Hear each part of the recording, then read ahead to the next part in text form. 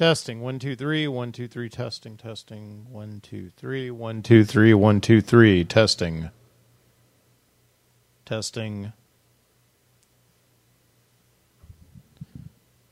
Well, hello everybody. This is Mike Booty, the Midnight Citizen of the Midnight Citizen Show. It's Sunday morning, July 4th, 2021, and if you were paying attention last night on Facebook or on YouTube or on whatever, you'll know that I was supposed to do a live show last night. I was really excited about it. I kind of promoted it.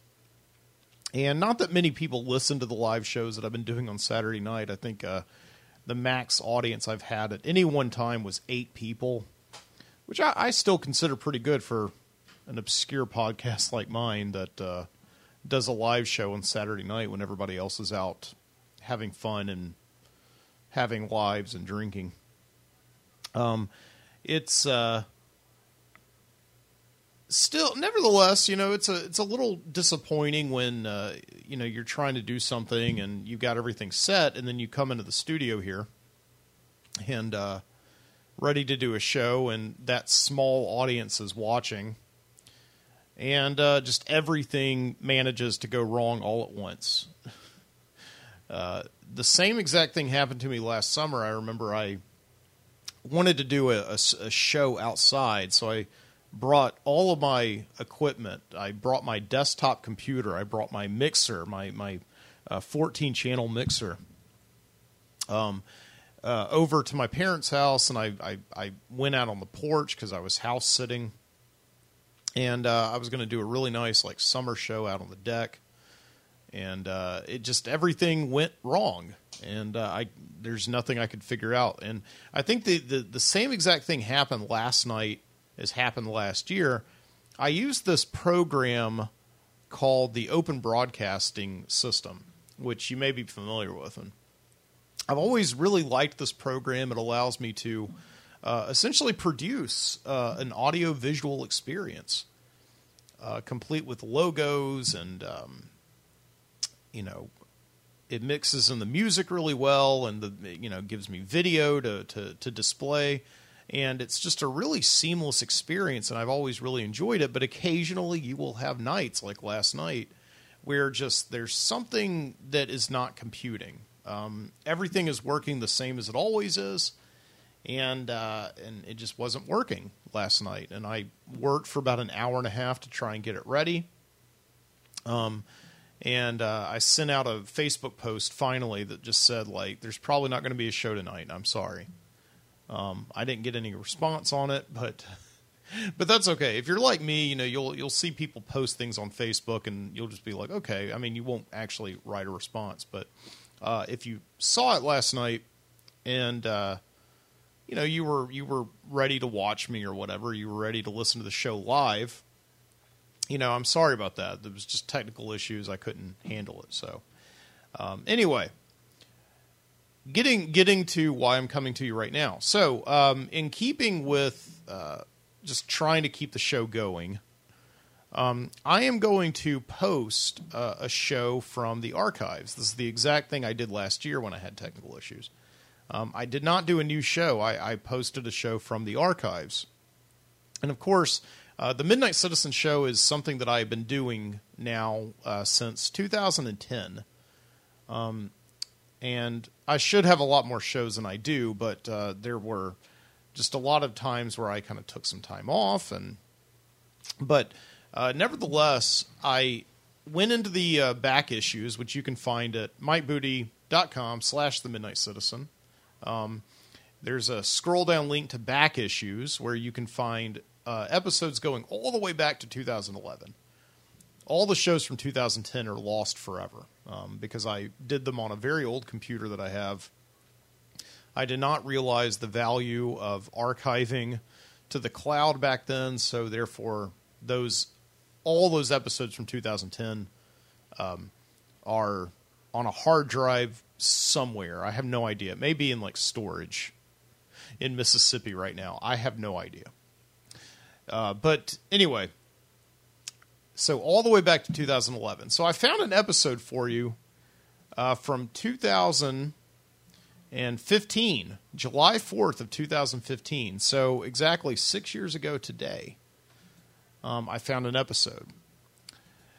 The Midnight Citizen 126, the episode is called Interviewing Fireworks. And I was looking through the show notes for this. So essentially what it says is it's an episode that is 2 hours and 7 minutes long.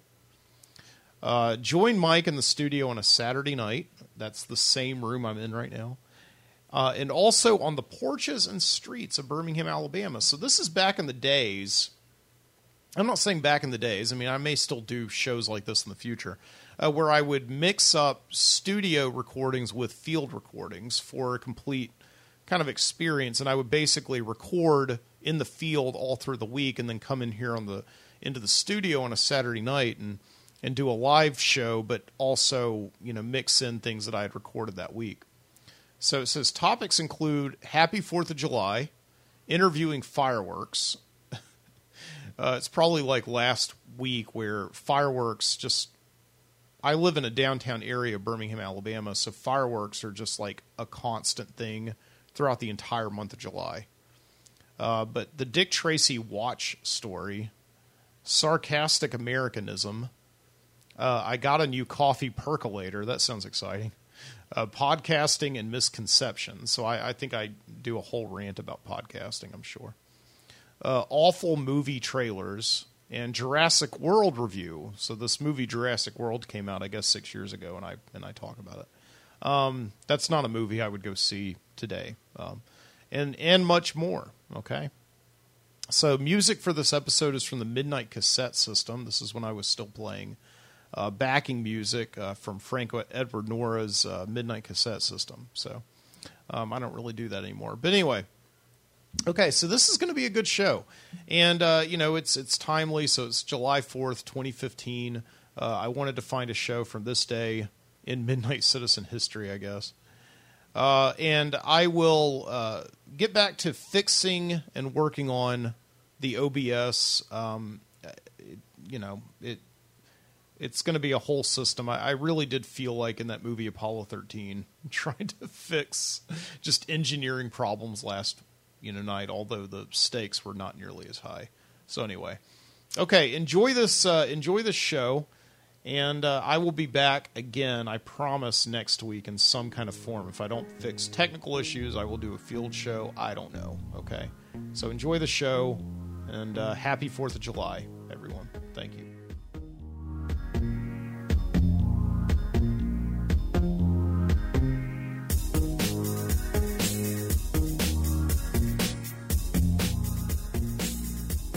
From Birmingham, Alabama, this is Mike Booty, your Midnight Citizen. Welcome to the show.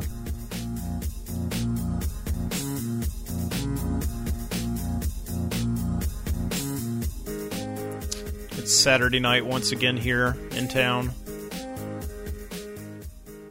And tonight's show features, right outside the window here in the Midnight Citizen studio, fireworks. Let me see if I can... I've been hearing them all night long. I don't know if they're still going on.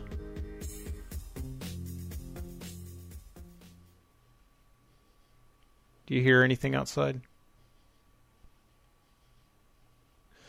Like, for the last 2.5 hours, they've been going off nonstop. It's been like...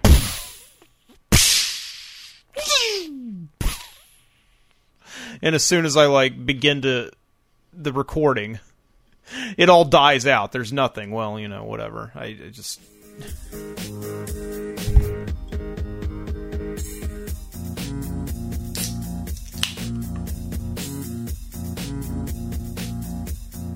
Could listen to the sound of that beer opening instead.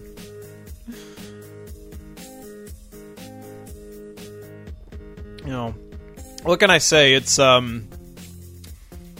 I did a recording earlier. I got plenty of fireworks on audio, and I'll play that recording for you in a few minutes. It's about a 25-minute retrospective, or introspection, I guess you could say, on what it's like to live in America in these uncertain times. I wouldn't go that far. But, I just heard one. Did you hear that? Oh, yeah. I wonder if we could interview a firework on this episode tonight. What's it like to be a firework? That hard, huh?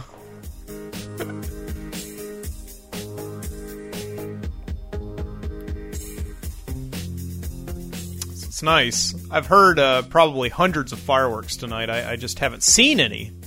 I've seen a couple driving over here tonight. I saw some kids shooting off some things in the park. What do you call those things? They're not Roman candles. It's like a smaller equivalent where it just shoots multicolored flashes out of a little tube.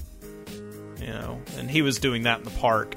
And I saw a couple of big over Red Mountain, so. But all I know is that there is some traffic here, because every year there's about 3 or 4 different fireworks displays, and they're all downtown Birmingham or in surrounding areas. And the big one is, of course, Thunder on the Mountain, up at Red Mountain, which is about 2 miles from here, from where I am. And just... people were parking like on the expressway ramp. I can't believe the cops were allowing that. They were just allowing themselves, like putting themselves in danger to see like a few fireworks. Seems like they could have, because you could see fireworks for miles around. I don't know how high up does a firework go? Like about half a mile into the sky, maybe even higher. And then it erupts, and the eruption is just a big balloon that has a pretty big radius to it, so just your average firework that's set off by like a professional company. So it's really not that hard to see them. But I don't know what it is. People do some pretty crazy, illogical things to see explosions. It's just something that our brains are wired to do. Act all irrational if there's like an explosion that's going to be happening in the near future. Remember years ago here in Birmingham, they were going to demolish a building. They set up all these charges, and just the traffic jam that day was huge. It was like just you couldn't go anywhere. So people lined up for miles around to see this like ordained, sanctioned explosion. So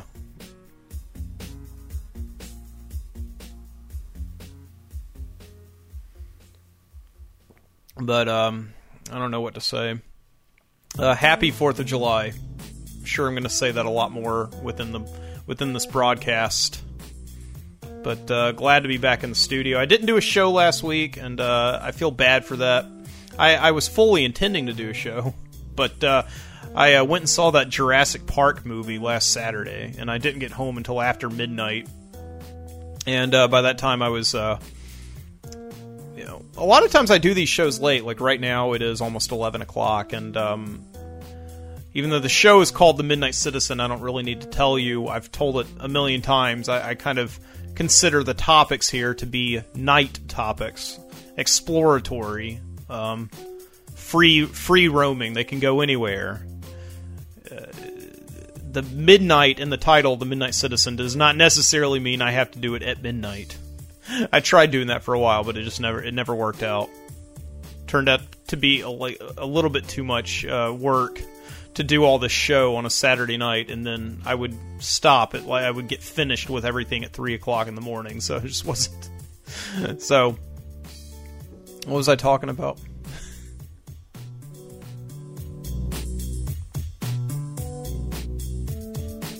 Excuse me, I got a text message just now and turned my phone off.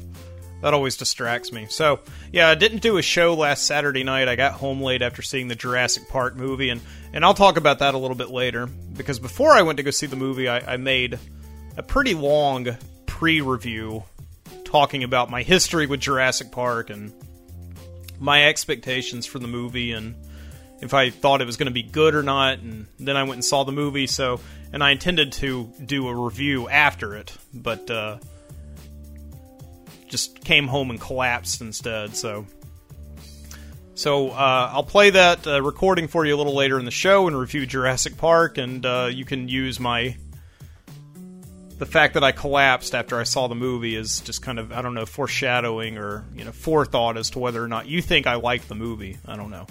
I'm not going to tell you now.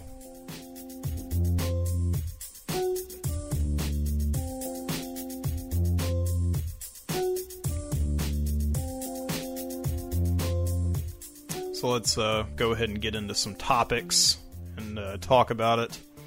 The main thing which I wanted to get to tonight is that a very painful memory was drudged up for me last week by a friend of mine, Jason, who posted a photo on Instagram of this Dick Tracy watch that came out when the movie came out, the Warren Beatty movie from the early 90s with Madonna and Al Pacino played... who did Al Pacino play? What was his character's name?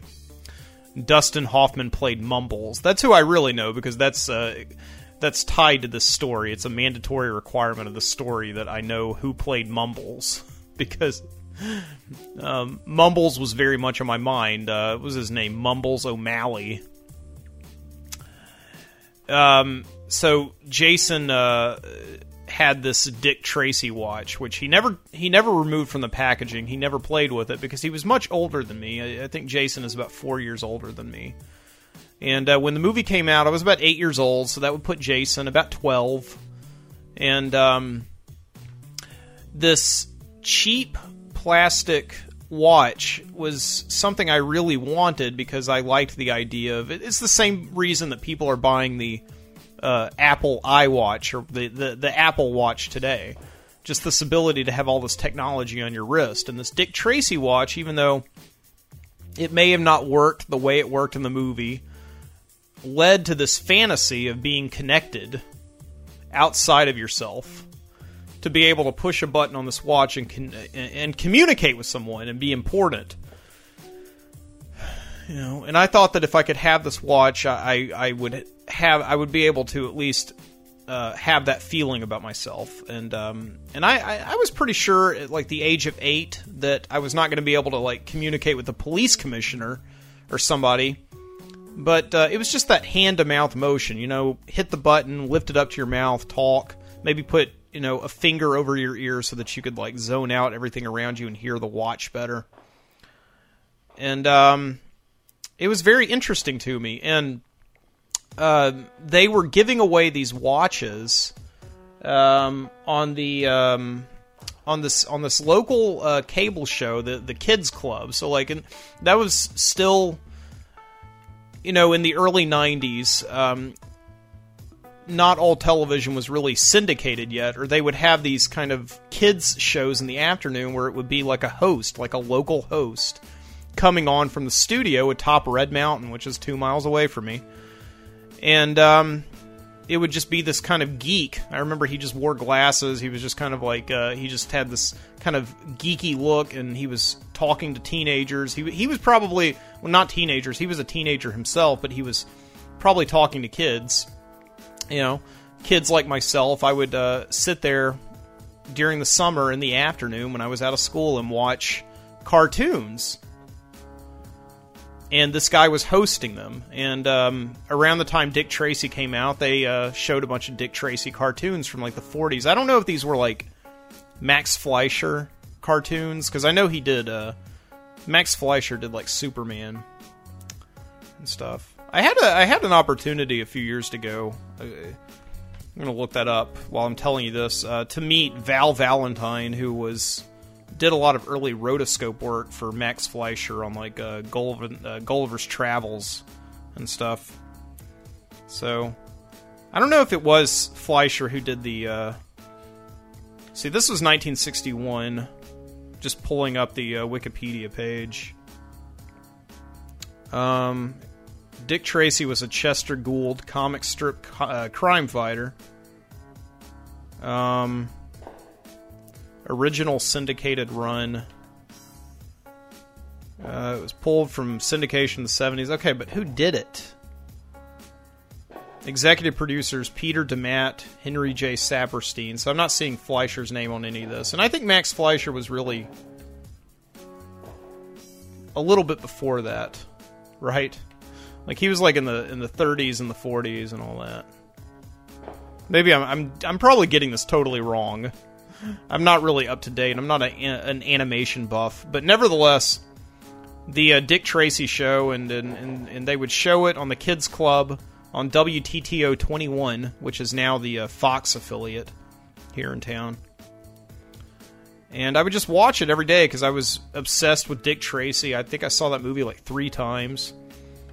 And they would do little prize giveaways. So, and one of the prizes was this coveted Dick Tracy watch. Like, I'm looking at a picture of the cartoon Dick Tracy talking into this watch.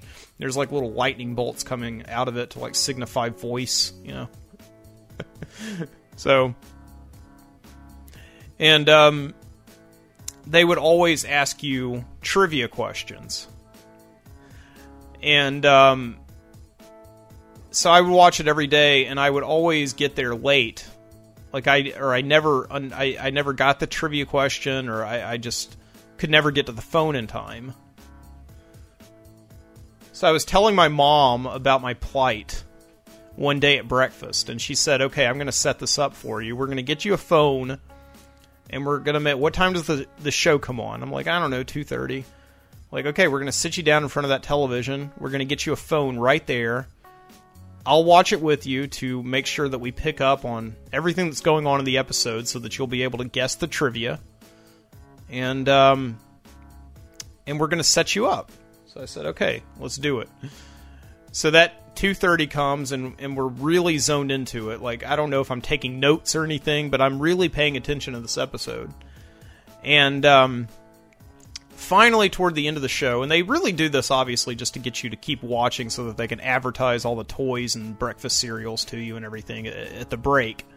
But finally, this teenage geek with the glasses comes on, and like the loud, kind of late 80s vest. It was like the early 90s, but we really hadn't escaped that loudness and tackiness of like 80s wear yet. Oh. So the question was very, very simple. Who was the villain in this week's episode of Dick Tracy? And I knew that. I was like, yes! And immediately picked up the phone, called the number they had on the screen, and I got a busy tone.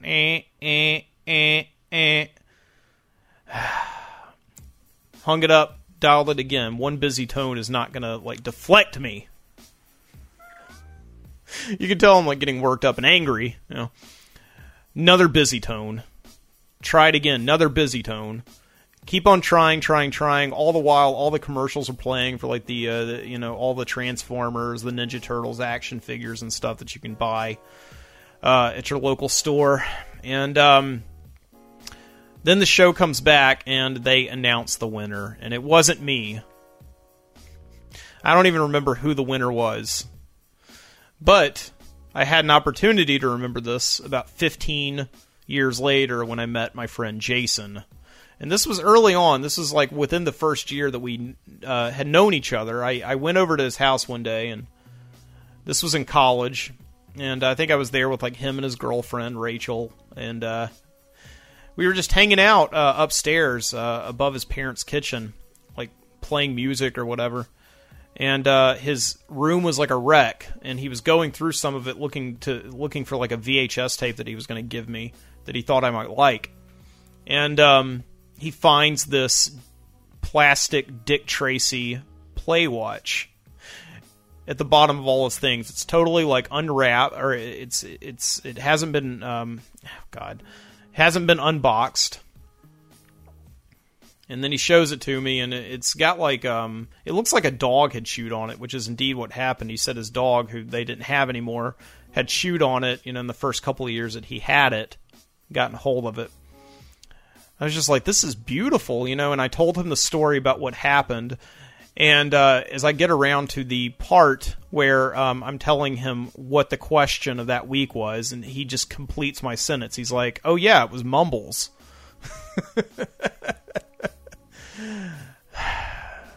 said, are you serious? Like, that's actually the question. Like, you're not just playing with me here. And he's like, no, seriously. I was watching that week. The question was, who was Mumbles O'Malley? Or, I mean, who was the villain of that week's Dick Tracy?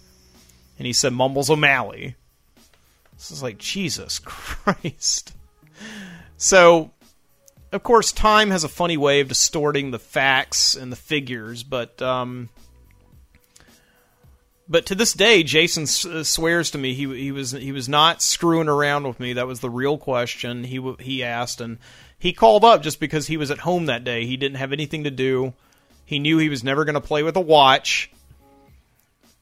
He just wanted to call up and win something, and I got so mad. At that same time, in the same universe, about 20 miles away, Moody, Alabama, I was sitting there.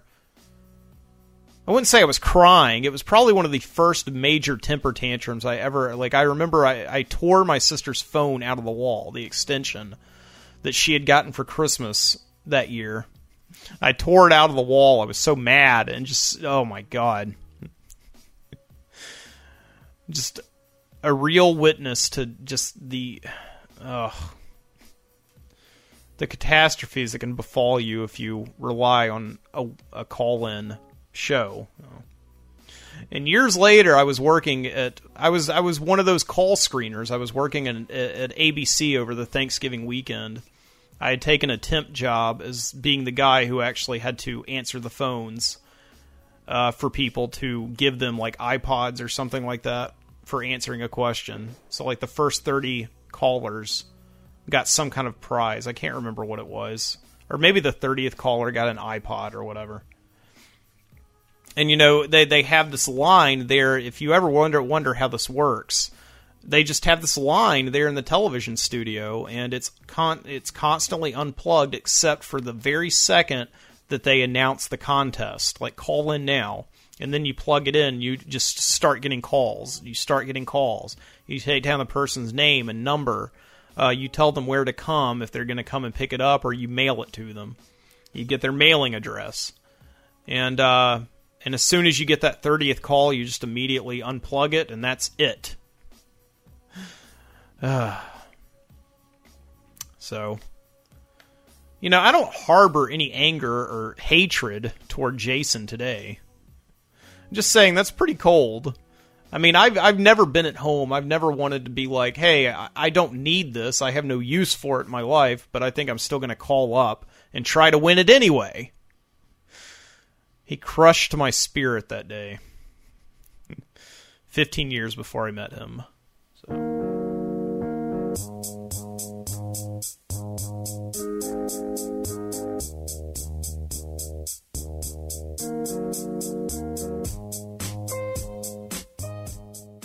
Alright, so fireworks I think have officially stopped. I haven't heard one in quite a while, so... Still on this Dick Tracy Wikipedia page, and there's number 3, controversy. There's a controversy section about the old Dick Tracy cartoon show. What is this? The Dick Tracy show was pulled from syndication in the mid-1970s and mid-1980s. It was not seen for years afterward because of its perceived racist undertones and use of ethnic stereotypes and accents. The show resurfaced on television in 1990 to coincide with the release of the feature film. So I was like part of the first generation to see that show in over like 20 years. The show, as well as in 2006 on pay-per-view. The cartoon appeared on various independent stations across the United States in June 1990. That's where I watched it. To coincide with the release of the live-action feature film, as previously mentioned. Asian and Hispanic groups started charging the characters Joe-Jitsu, a Japanese-Chinese bucktooth character, and Go-Go Gomez, a sombrero-wearing Mexican, were offensive stereotypes. 2 stations in Los Angeles removed the airings, and edited episodes were then sent out, while one station, KCAL, Channel 9, who at the time were owned by Disney, continued to broadcast The Dick Tracy Show until July 4th, 1990. Hey, look at that. What was that? That's 22 years ago? 25 years ago? I can't do math. So, Henry G. Saperstein, then the chairman of UPA, stated, "It's just a cartoon, for goodness sake."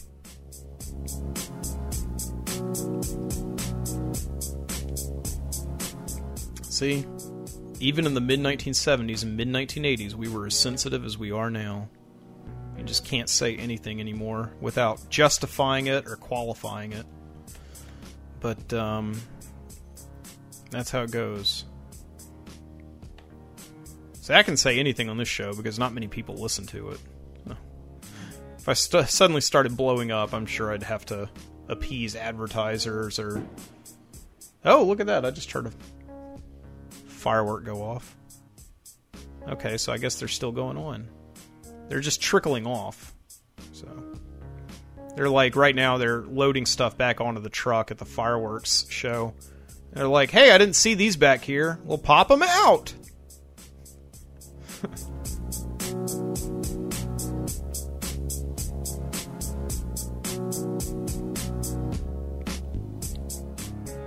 And I'll go to some field audio in just a second, but I'm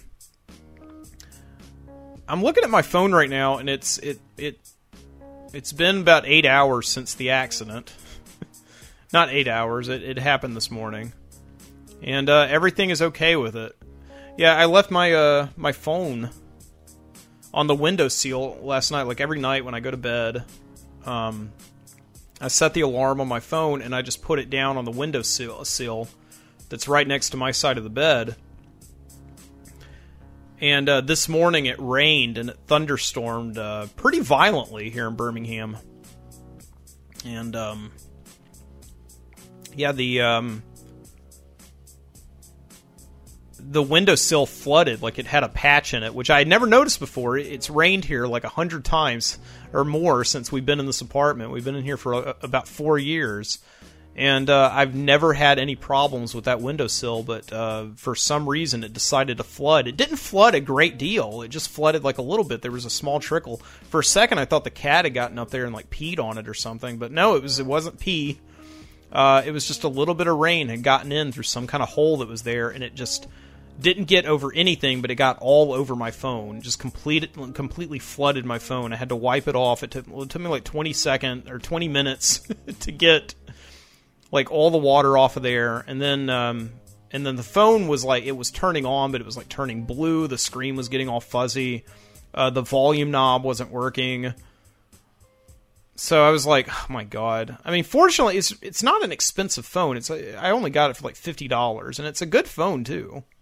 I've dropped it like a million times, and nothing. You know, it's still okay. Knock on wood. Of course, this is a big knock on wood story. You know how you knock on wood, you know, because you say something and you're afraid that you're going to jinx it, like something bad's going to happen now that you said that everything is okay. I don't know where that comes from. I heard it's like an Australian myth or something. Like there's demons in the trees, and if you knock on the trees, it'll like keep them from coming out or something. I don't know. We'll investigate that later. So, but I told this to Jessica, and Jessica said what I've always heard, but it's never worked for me personally, is just put the phone, take it apart, and put it in a bag of rice. And we got some jasmine rice and filled up a Ziploc bag and just stuck the phone in there. We put the battery in there, the SIM card, and waited like 4 hours, and I brought it out, put it all back together. Everything was perfectly okay. Like the screen is still a little fuzzy, but other than that, it's like I can't believe it worked. I mean, honestly, you know, it's just one of those things you hear about, but you never expect it's going to work. It worked. It got all the moisture out of my phone, just soaked it all up, and now we're back to good. I was so glad because I was terrified that I was going to have to spend the 4th of July, like, oh my god, going to a phone store, like dealing with accounts, dealing with the SIM card, trying to get all my addresses back and just all my information that's stored on the SIM card. Just, oh my god. But I didn't have to. The rice worked. So if you've ever heard of this and you're never sure it's going to work, it works. I don't know like how many situations it would work under. I don't know if I got lucky or whatever. So So there you go. There's a feather in your cap.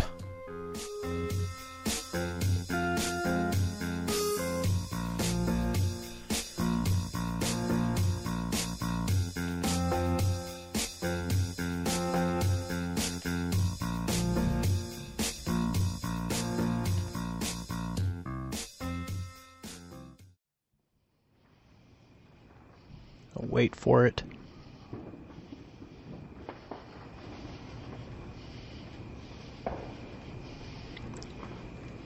I'm on a porch right now, somewhere in Birmingham. It's not my porch. It's just a stranger's porch. I'm watching after a dog right now.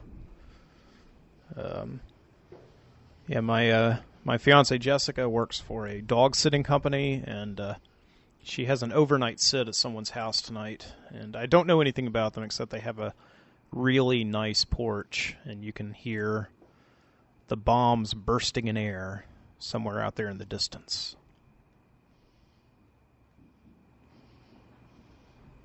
I can't see any of those bombs, those fireworks.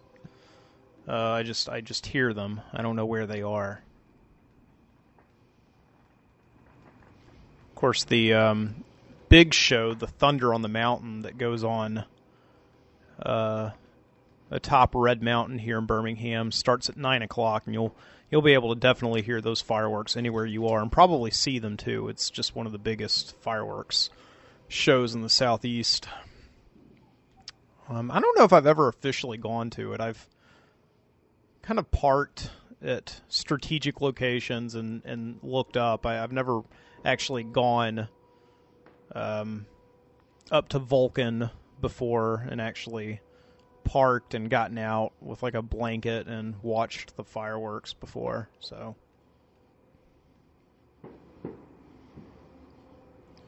but yeah, Jessica has stepped out for a second. I had to come over here to this house because during overnight sits, one of the rules is that you cannot leave the house, and so Jessica had another client. She was double booked, so she had to go and take care of some other dogs. So while she's gone to do that, I have to stay behind and watch after this boxer puppy here named Willie. And right now Willie's inside. So I've stepped out here, and I may drive around Birmingham in a few minutes and try and kind of get some better audio of fireworks. So, but I was just in here watching the television and watching King of the Hill on Adult Swim, which I don't really like most of the shows on Adult Swim. Just cartoons in general. I have never watched that much, but I do like the kind of feeling of Adult Swim. It has this just kind of laissez-faire attitude to it. I don't know how to say it. It's nice, like background entertainment. You don't have to pay attention to it, I suppose. But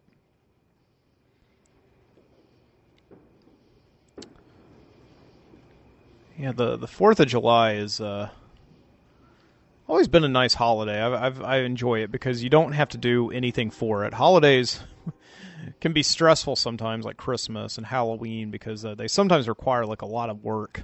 Like at Halloween, you have to put like a costume together, or choose which party to go to at Christmas time. Of course, there's just emptying your bank account, buying gifts for people.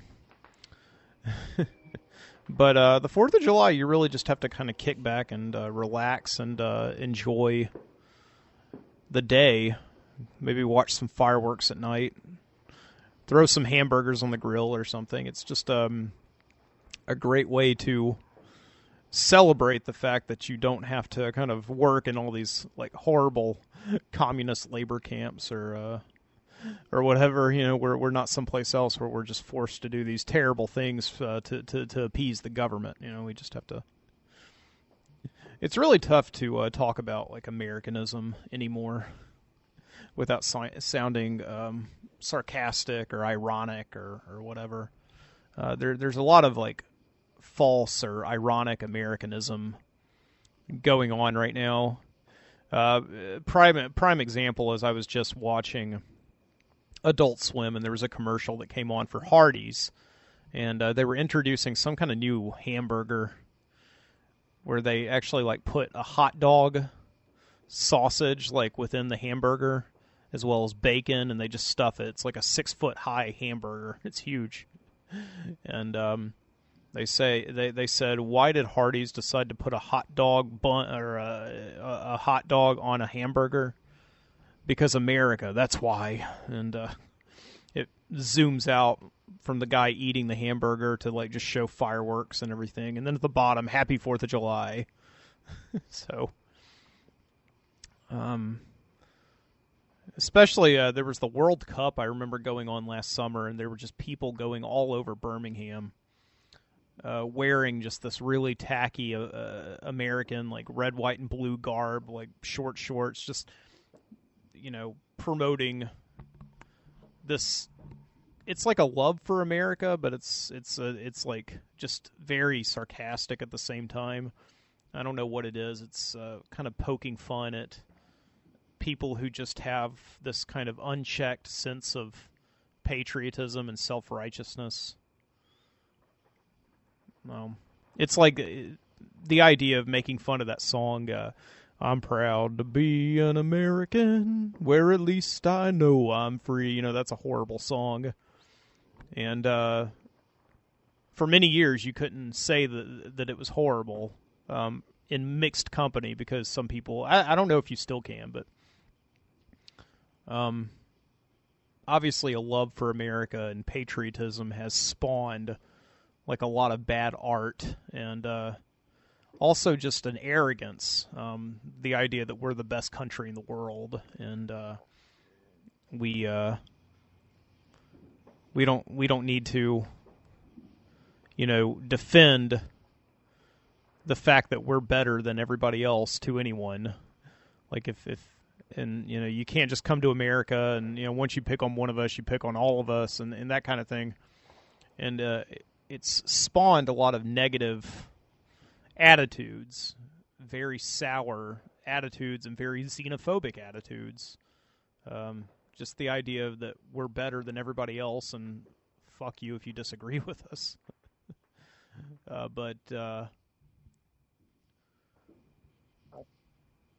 So now I think there is this backlash of the younger generation, like people my age or people younger who are rebelling against that. Like, they still have a love for where they live, but they're rebelling against all of this unchecked, arrogant patriotism and xenophobic attitudes and all that. So, you hear that? I think a lot of that also has to do with the fact that we're at war right now, aren't we? we still have soldiers in hot zones, but it's always been a very unpopular effort. It's met with like a lot of controversy, and most of the wars, like since I guess World War II, have been kind of unpopular. Korea may have been the last war where everybody was just on board with that. Like, yeah, let's go stomp out communism, and or let's go stomp out fascism. Like that's just something that you can't that you have to agree with. We're gonna. I mean, going to a foreign land to squelch this one tiny country, Germany, who was trying to take over the world, and that sounded like a silly idea, but once they started killing millions of Jewish people, then it became like a good cause, and we won it. I don't know why it took us like 4 years to win that. It's just Germany is a very small country. But I know that they had like Japan and Italy and all those guys on board, so But and then Korea, that whole thing was because of communism, right? My grandfather was a POW in Korea. He apparently came back from Korea weighing something like 78 pounds, like something ridiculous like that. So, but then you had this Vietnam thing, and that's like, I guess, because that happened after JFK was shot and Martin Luther King was shot, so there was like all this horrible strife going on, and meanwhile we were sending people overseas again, and it didn't, I guess Vietnam wasn't, like, there was bad public relations, like it wasn't really communicated why we needed to go over there. And then I know there was this whole thing about the Pentagon Papers or something where it was like this leaked document that proved that the Vietnam War was just unwinnable and it was just going to go on forever. And then the whole Watergate thing happened. So suddenly it wasn't like everything leading up to the 1960s where people were just kind of not checking what their government was doing. And I know that there was probably this heightened awareness that the government was not always telling the truth, but it wasn't in mass circulation until the late 1960s, 1970s, at least from the history that I've read. And there was just suddenly this rebelliousness that hadn't been there before, and it's been there ever since. And and my generation, like, I'm 32, so I don't know what you want to call me. Like, if I'm a millennial, I'm not sure. I was born in 1982, so I was born right at the very end of the Generation X, I guess. Like, I think my sister, she's 36, so she's Generation X wholeheartedly. She was born in 1978, but I don't know what I am. Really, Generation Y, Generation Millennial, I don't know. I was the last generation to not to not have the internet at any point in my life. At some point in my life, I'll definitely say that. So I know that at least. I know what it was like to live without the internet. I don't really remember it very well, but so. But we just have this very real cynicism, and I know it's carried over from Generation X about anything that our government does, and we have a definitive attitude against being told what to think. Like just because we're America, I mean, we don't want to be told. By the older generation that we're impervious, that we're perfect, and we have just an inherent dubiousness against just phony patriotism and unchecked Americanism, and doesn't mean that we're not Americans. It's just that we kind of display it in ways different than others, and obviously everybody's different, and not everybody thinks like what I'm saying, and I don't even know if I think what I'm like the way that I'm saying. I think most people are really more like they're like me, where I just kind of go day to day. I live my life. I worry about my problems, and I don't have this just connectivity to my country. I love living in America. I wouldn't want to live anywhere else in the world, and particularly I love living in Alabama. We've got our own problems here in Alabama. I mean, most recently with the Confederate flag issue, and people outside of Alabama may label us like rednecks or bigots or whatever, and that's their problem. I'm not a redneck. I'm not a bigot. I just live my life, and I kind of wish, I just want other people to live their own lives. Don't impose on me. I won't impose on you. And I feel like that's the way most people are. They're maybe not like that when they get on social media, because people tend to have hot buttons these days.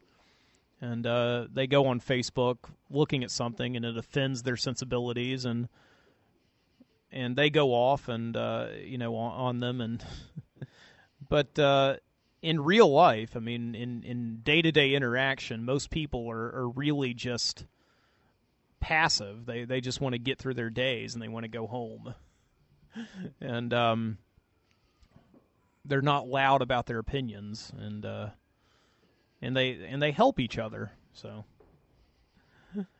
I don't know if this is making any sense at all, but yeah, happy 4th of July to you.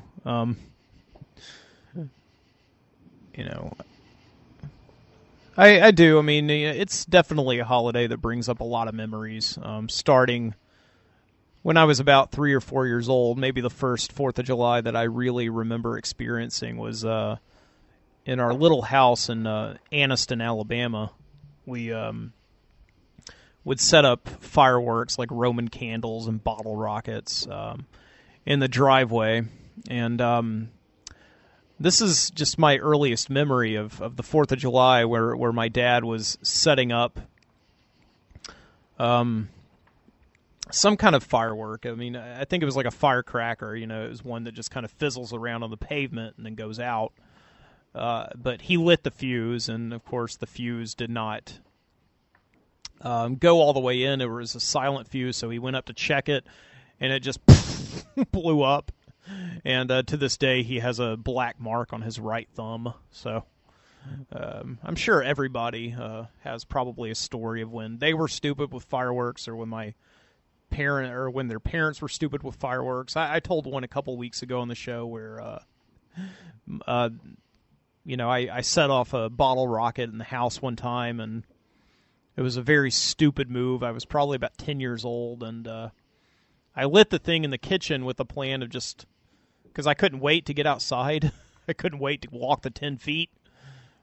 So I lit one, and it went off faster than I thought it would, and I instantly tried to run to the kitchen, or tried to run to the back deck, but it didn't work. So I dropped I dropped the bottle rocket in fear, and it just took off like a DeLorean, like it was going back in time. It left like a fire streak on the tile. So but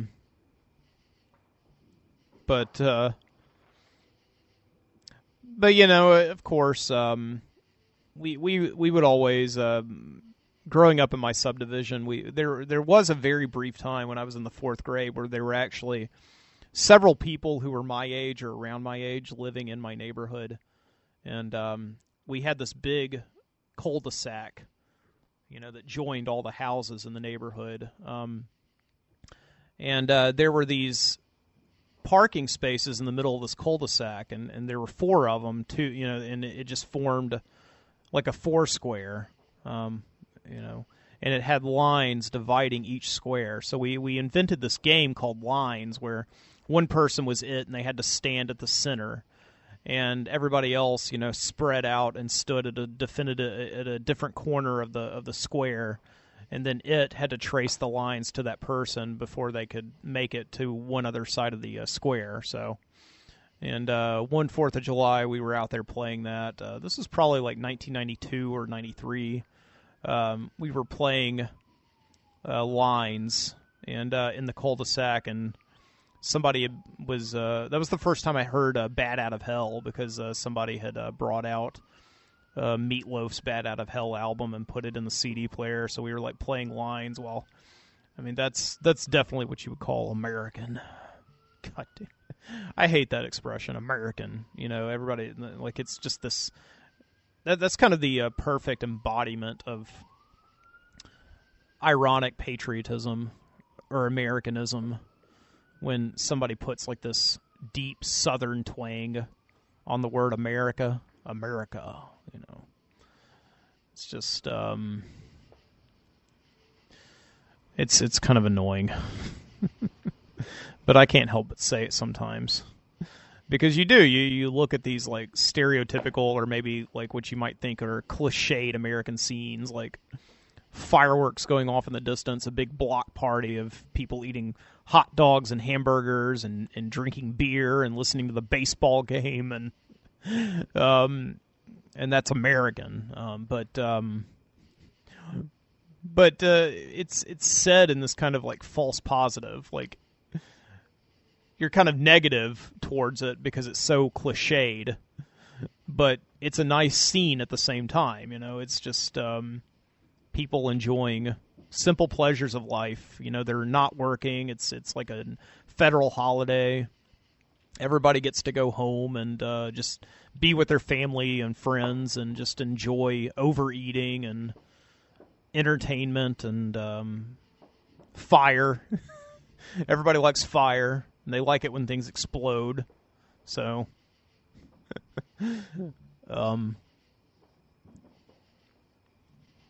it's very strange because, like, I was going around with Jessica today, and we went to I had spent most of the day in the house because I had to get some work done.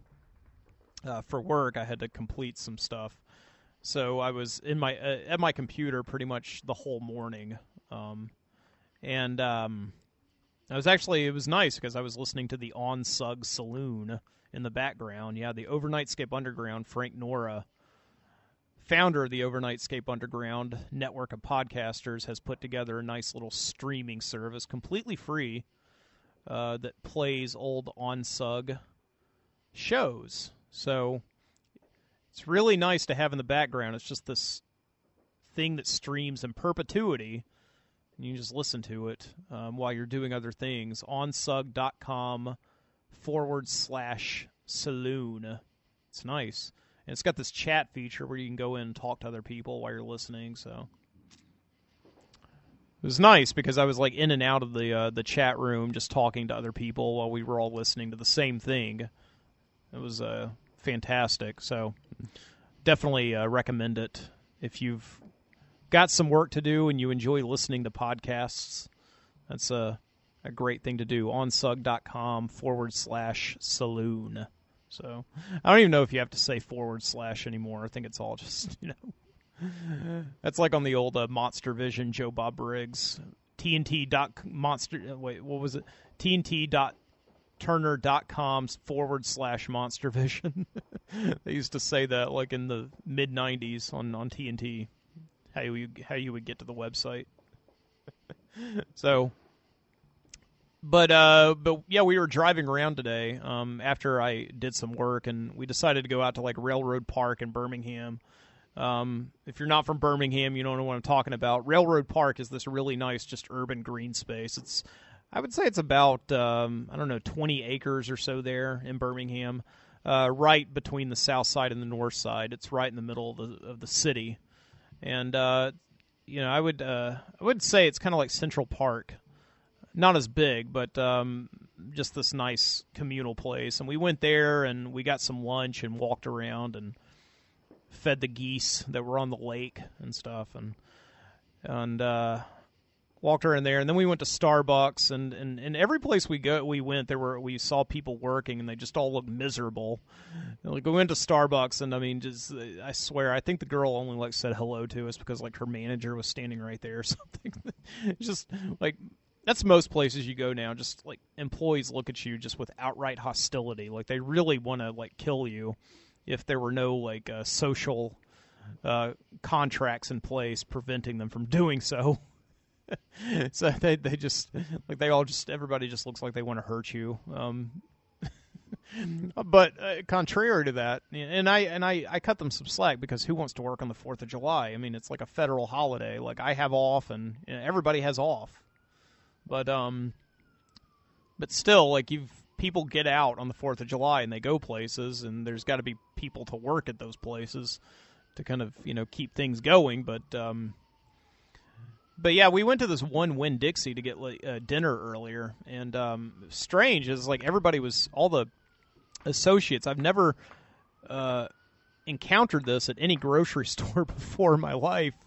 This is a first where every single associate we passed like said hello to us. They were all like so nice. Like this one guy, like I swear he was unpacking boxes. He was a stock boy. The stock boys never have to say hello to you. They're not on the floor. they're not customer service, but he's still like, he put down his packing knife or his box cutter, and he turned to us. He's like, "Hi, how are y'all today? Happy 4th of July." We're like, "Okay, happy." So so crazy that you like. I mean, I guess it sort of fits. And this Winn-Dixie, it's like a flagship Winn-Dixie store. It's not like all the others where it's just this cold industrial warehouse with a bunch of food in it. It's just this very nice store with like a gourmet foods section and a nice wine selection and just huge selection of beer. And it had this butcher, and it's very nice. So, and their thing is to kind of, because Winn-Dixie is the classic Southern supermarket. They've been around for years, and their thing is just to promote this 1940s, 1950s idealism of this just American small town supermarket. So they were very helpful and nice. But what else? I may let that be it for right now. I'm gonna waiting for Jessica to get back so that I can. Hopefully the dog has calmed down in there. It's like a puppy. It's just got all this puppy energy. So I like just put him inside to let him cool off. So hopefully he's kind of back to normal. But I will return it to Mike in the studio, which is going to be a couple hours from now when I get home. And all right, once again, happy 4th of July. I'm sure I'll say it again on this broadcast.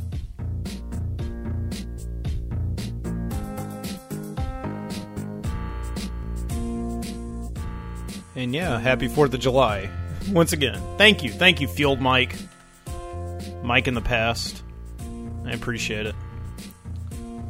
So, yeah. And the fireworks are still going on outside. Just before, at the very end of that recording. Because I play the recording all the way through. I don't just, I may say some stuff in the recording that I want to add on to. But yeah, just before I finished that recording just now, there was just a loud bang, like, it scared me, it scared the dog. Just, it's crazy, it's midnight. It should be over by now, but no, they're still going strong, So, welcome back to the Midnight Citizen studio on this Saturday night. And that gave me a good chance to go get some coffee, that long recording. I hope you enjoyed it as much as I enjoyed the opportunity. I'm drinking this Obsidian blend from Caribou Coffee, real dark, thick coffee. But I gotta tell you, it doesn't compare. It does not compare to the coffee that I had yesterday morning. I got a percolator this week, and I've never had percolator coffee. You just put some coffee in the basket, some ground coffee, and then you fill it up with water, and then it steeps over the stove, and it makes just it made probably the thickest, deepest, richest coffee I've ever had in my life yesterday. It was delicious. I'm a big fan right now of percolator coffee. And I would have made some just now, except it's kind of a process to clean it, because you have to clean the basket really well, and it makes like 8 cups, so you have to clean out the entire carafe, and we made some more this morning. But I don't know, the night is young. I may make some more coffee a little later on. So, but I've definitely graduated in the past few years to just a true, like, coffee fanatic person. I never used to drink coffee. It just was always, it never registered to me as something that would be enticing. But, I don't know, it really started right around the time I was in graduate school. I started graduate school about 5 years ago. And it just became something nice. You go home and study at night, you put on a pot of coffee.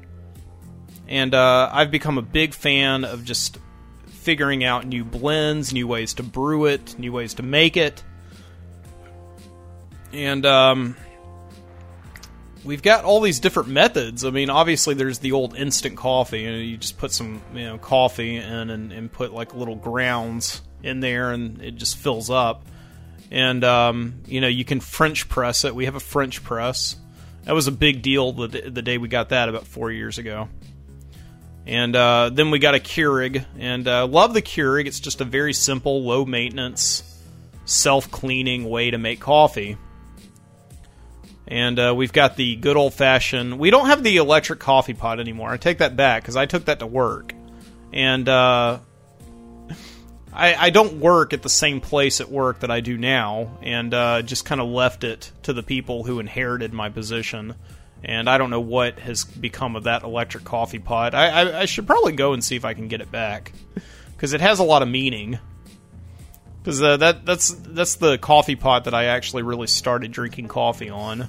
It made terrible coffee. It was all watered down, but yeah, the old-fashioned just electric coffee pot, that is my least favorite way of making coffee. It's just very practical and just immediate, and it doesn't honor the coffee. But then the percolator, that was just... And I don't know, because it's a new experience. That's why I like it so much, but I just enjoy it. And it's very accessible, too. Like, of course, I went to Walmart the other night to get a percolator, and they didn't have any with all the other coffee makers.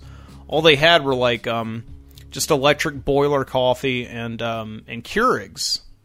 Like, they were not selling any percolators. I had to go to the camping section to get percolators. But that's exciting, because I go camping a lot, and I can take the percolator camping. It'd be very easy and accessible way of making coffee at the campsite. So I'm very excited about my percolator.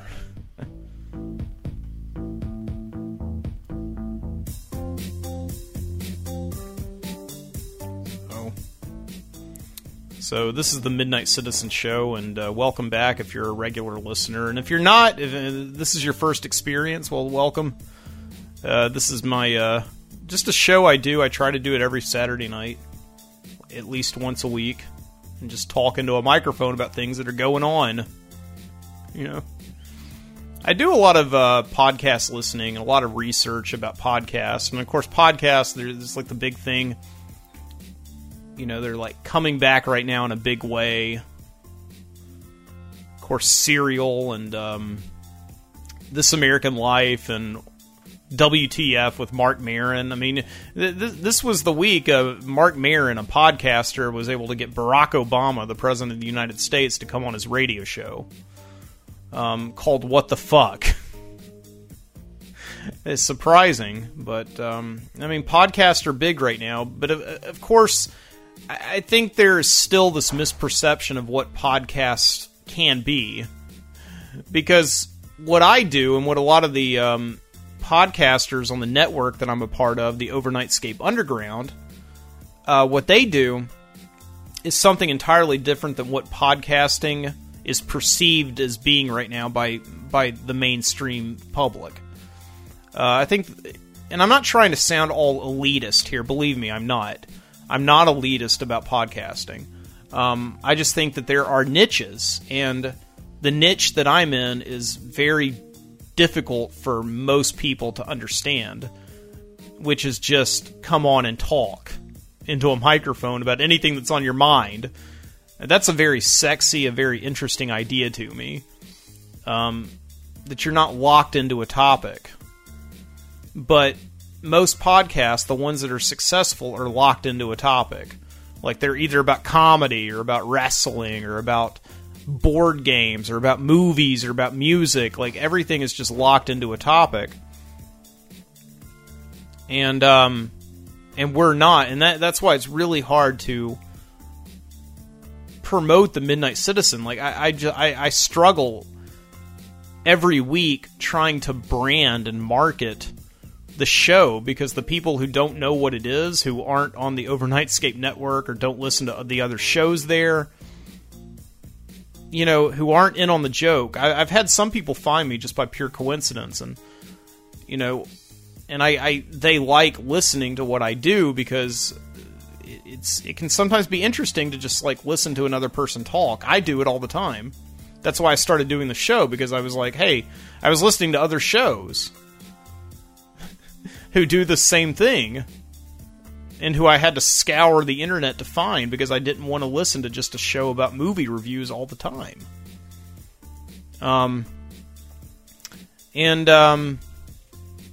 People enjoy doing that, but it's really hard to find shows like this because you can't just go onto Google and type in podcast about everything.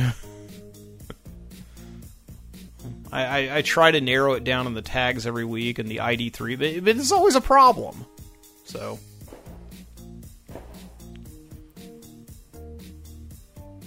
a perfect example, and I never really get to talk to people about podcasting in daily life. Most of the talking with other people I do about podcasting are like on the internet through Facebook with other people who podcast who I know. There was a couple weeks ago after I finished a show, I stepped out into the alley as I normally do to have a cigar and a coffee and just reflect on my show and just kind of enjoy what I had left of my Saturday night. It was about 2 o'clock in the morning, actually, early Sunday. And this truck pulled up the alley, and he started to like slow down. His lights were so bright, it was like blinding me. But I could see that he was looking into my studio, because my studio is on the bottom level of my apartment, and it's like a sunroom, really. And it's got 3 windows. Like, I'm looking at 3 windows right now that are facing the alley, and then 2 windows that look out onto the street. And he's looking in the studio, and then suddenly he starts advancing toward me in his truck. And I'm thinking for a second, should I probably go in right now? I mean, it's like 2 o'clock in the morning. This is a dark alley in the city. Like, I could possibly be murdered right now. I started to get like really nervous about it. And then his window starts coming down, and that's when I start really locking up. This is my fight or flight. It made me nervous about how I would react if like presented with real danger, like somebody had a knife or something, because this could have possibly been a very dangerous situation. Just this truck advancing toward me at 2 o'clock in the morning in a dark alley. And I wasn't leaving. Like, what does that say about me? So, I guess I would stay and fight. I don't know. But as the window starts coming down, he says to me, "Hey man, I'm just wondering, I live down the street. What are you doing there?"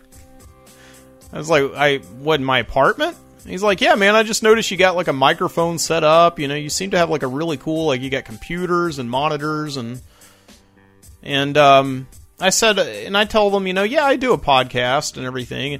And he has that general response. He's like, "Oh yeah, what's it about?" Because this is the mainstream thing, the idea that if you do a podcast, it has to be about something. And this is a real, obvious question. I mean, I when I got kicked out of the mall, okay, I didn't get kicked out of the mall. I just got asked to stop recording a couple weeks ago.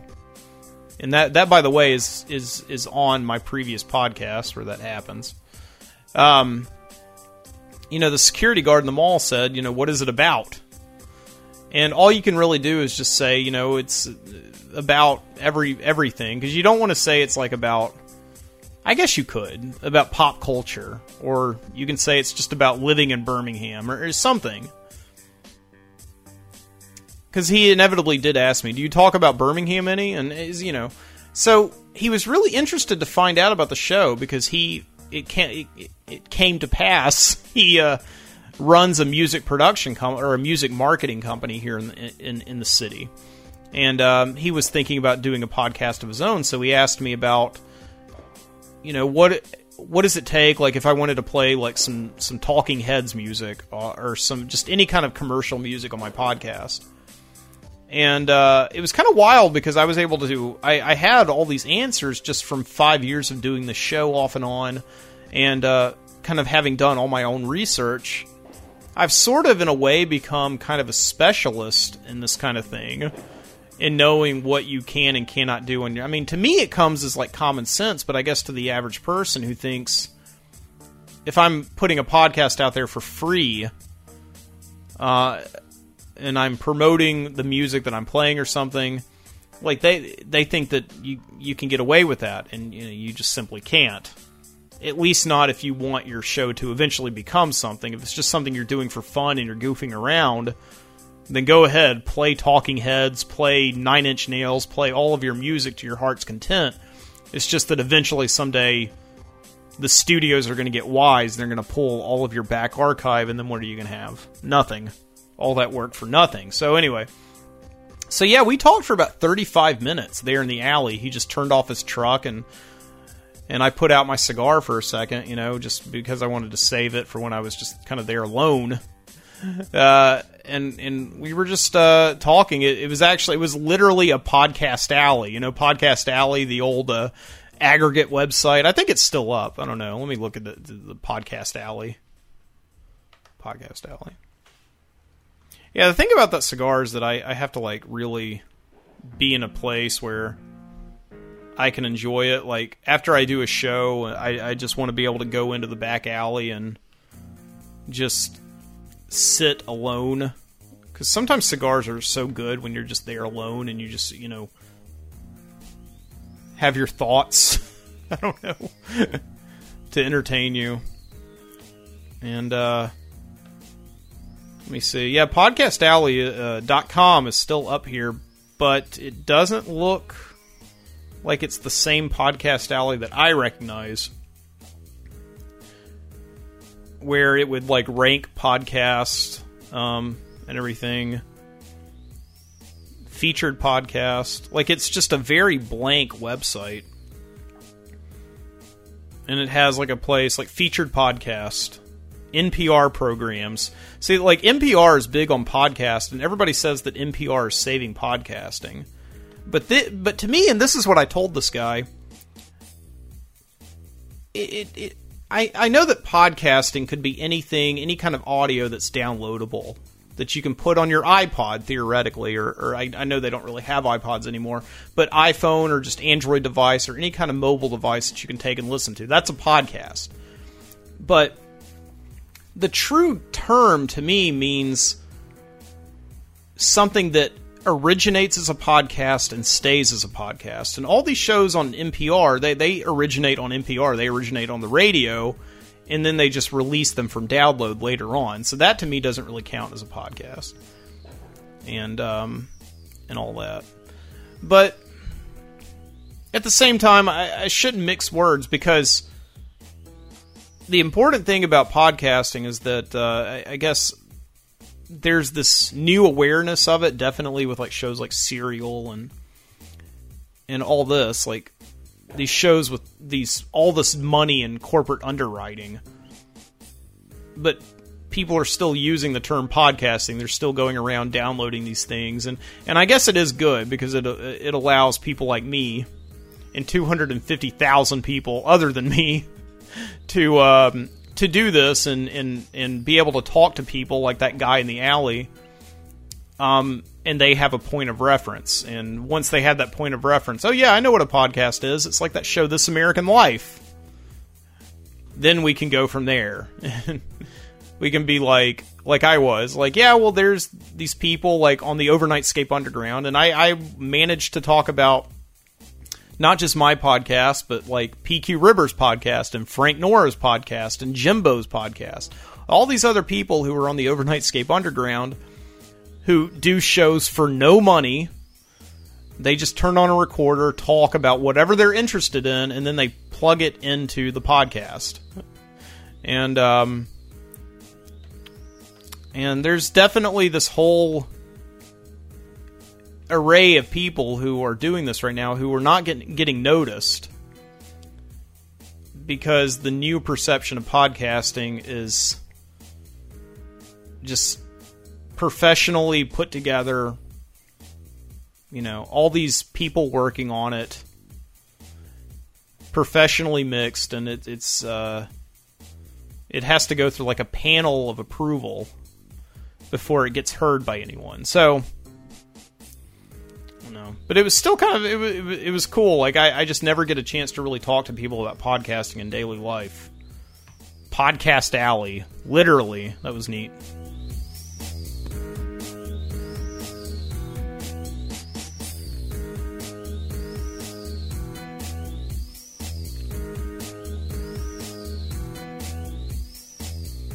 So, all right, in just a second, I'll get to this whole Jurassic Park thing. So, yeah, I went to the movies last Saturday. I've actually been to the movies kind of a lot this summer. Like, I went to go see that Love and Mercy movie twice, the Brian Williams movie. No, Brian Wilson. Brian Williams is the that disgraced broadcaster from NBC who like said he was in combat zones and saving people or something like that. No, Brian Wilson from the Beach Boys. Yeah, I saw that movie twice. I liked it so much the first time. I took my parents to see it because they're big Beach Boys fans, and my God, like, you need to see that movie. It's so interesting. It's so good, and like my friend Dave went and saw it, and he's a huge like he doesn't like most movies, but he's a big Beach Boys fan. And he loved this movie, so. But yeah, it's I don't like to go to the movies that much anymore. I used to enjoy I used to enjoy it so much. That was just a real centerpiece of my life, was being able to go to the movies. And I haven't liked it in the past couple of years, and chiefly because it's become difficult to sit in a theater for a couple of hours and sit through all of these awful, like, just formulaic movie trailers, and just people are in there checking their phones constantly, and just no regard for, like, just all these lights being off, and the fact that just light travels a lot faster in the dark, you know? So it's just, it's just not really an enjoyable experience that much. But I did go to see this Jurassic Park movie last week, just because, you know, Jessica said that she'll pay, and so... And I kind of wanted to see it. I was, like, curious, but yeah, sitting in the movie theater beforehand, I'll tell you this quick thing, then we'll go to the recording. These movie trailers that play beforehand, like, okay, there were something like 6 trailers before the movie. Like, there's always about 6 to 12 trailers that play before any movie. And they really are very what do you call it? Templative? It's like they all follow the same format, and there's just, you know, they've got all this, just the same music, and there's always some stupid punchline at the end of the movie where, like, somebody tells a joke, and it just, like, cuts silent, like, all of the sound drops off of the track for, like, about 5 seconds, and then there's a big explosion, and, you know, oh my God. And it's gotten so bad that I am more attuned to my surroundings when I watch trailers. Like, I almost, like, I'm more interested in hearing what people around me are saying, how they're responding to the trailers. Because you never really hear many people. It's like just blank stares in the theater most of the time. Like, because, I mean...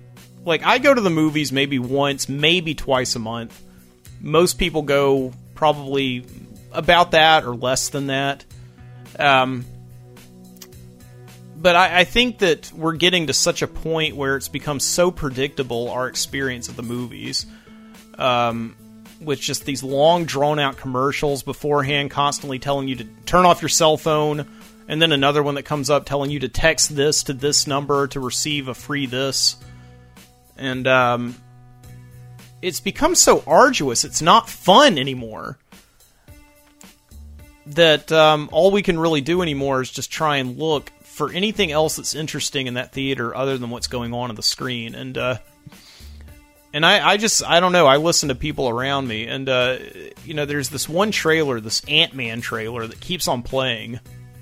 I've seen this trailer so many times. I think they've been playing it now for about a year in the theater. And, you know, I'm not interested in Ant-Man. I won't go see it. I know exactly how the movie's going to be. it's going to be about a guy who gets recruited by somebody to, be an Ant-Man, whatever.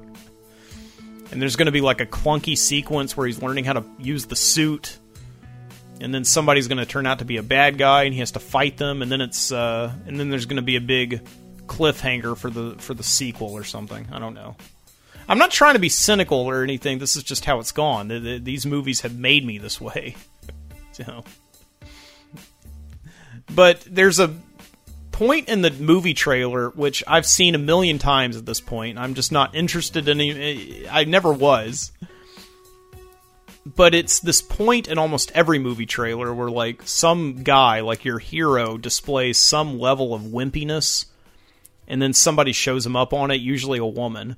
And there's a sequence in this Ant-Man trailer where, I'll try, maybe I can pull it up and just watch. I don't know. We'll watch it. There's a sequence in this Ant-Man trailer where Paul Rudd, who's playing the Ant-Man, is being trained by this woman. And, I don't know, he says something like, what, are you gonna punch me? And then she punches him, like, hard. And I've seen this so many times now, and it's also like a formula that's followed in so many other movie trailers that you just expect people to just be, like, used to it by now, like, not even notice it anymore. I've got this trailer pulled up, but YouTube's not playing it for some reason. But there's one guy, like, in the theater the other day, like, said something that just made me laugh, like, so hard. It wasn't very crowded in the theater. It was just... Here we go. Let me turn down. The ultimate secret weapon. Let me see. Godlike powers to everyone. Oh, God. Chaos. Michael Douglas. Shot at redemption. Do you? Absolutely. My days of breaking into places and stealing stuff. I've memorized this. What do you want me to do? I want You need to break into place and steal some stuff. Makes sense. Makes sense. Yeah, whatever. Are you ready to become So, a hero? I'll try to reenact this for you. Like what this guy said. You have to learn how to control it. And these are your greatest allies. You're kind of cute. When you're small, you have superhuman strength. You're like a bullet. So you need to know how to punch. You want to show me how to punch? Show me how to punch. Oh! That's how you punch. Like, this guy, like, so goddamn loud in the theater. It's like, ooh! Like, he just was not expecting it. It came out of nowhere. And I think he was sitting alone, too. So, I don't know. It was kind of a great moment. Kind of restorative. It made me feel a little bit of redemption. Like, it's so cheesy and just so predictable and so half-baked what goes on in these movies that are made these days. But people are still obviously getting some entertainment out of them, you know. And I guess that's all you can ask for, you know.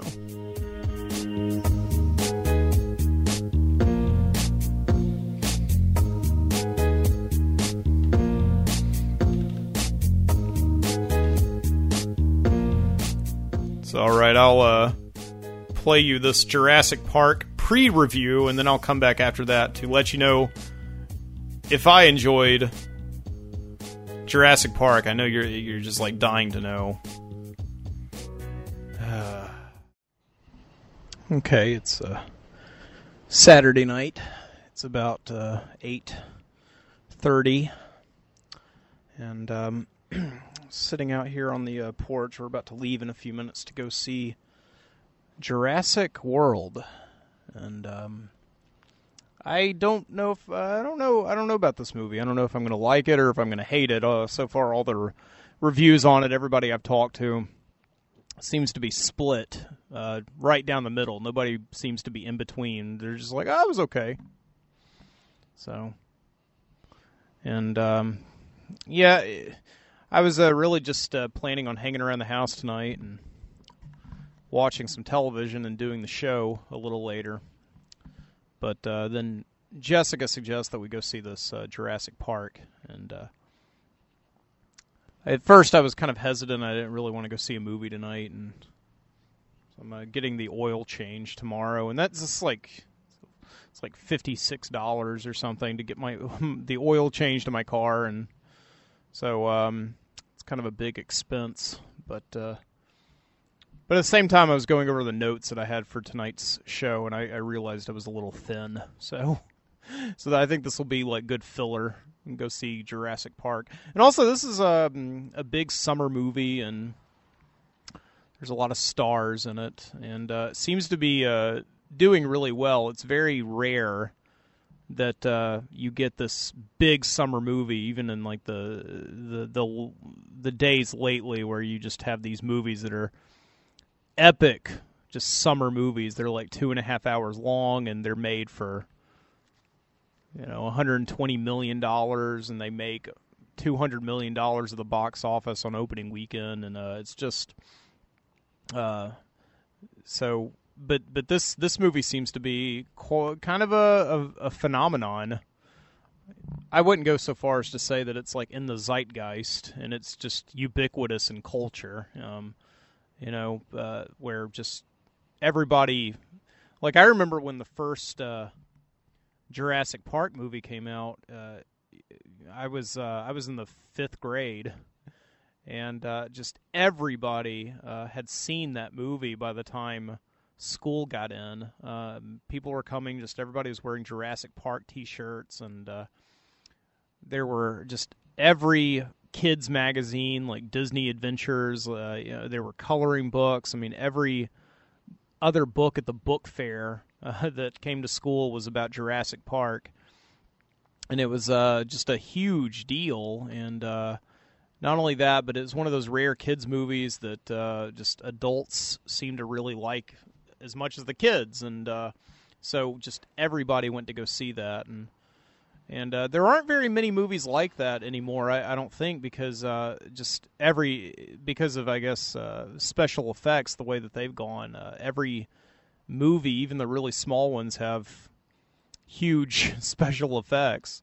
So when Jurassic Park came out, it was like this really big deal to see this big moving mean-ass dinosaur up on the screen, and people really hadn't seen much of anything like that before. So, and there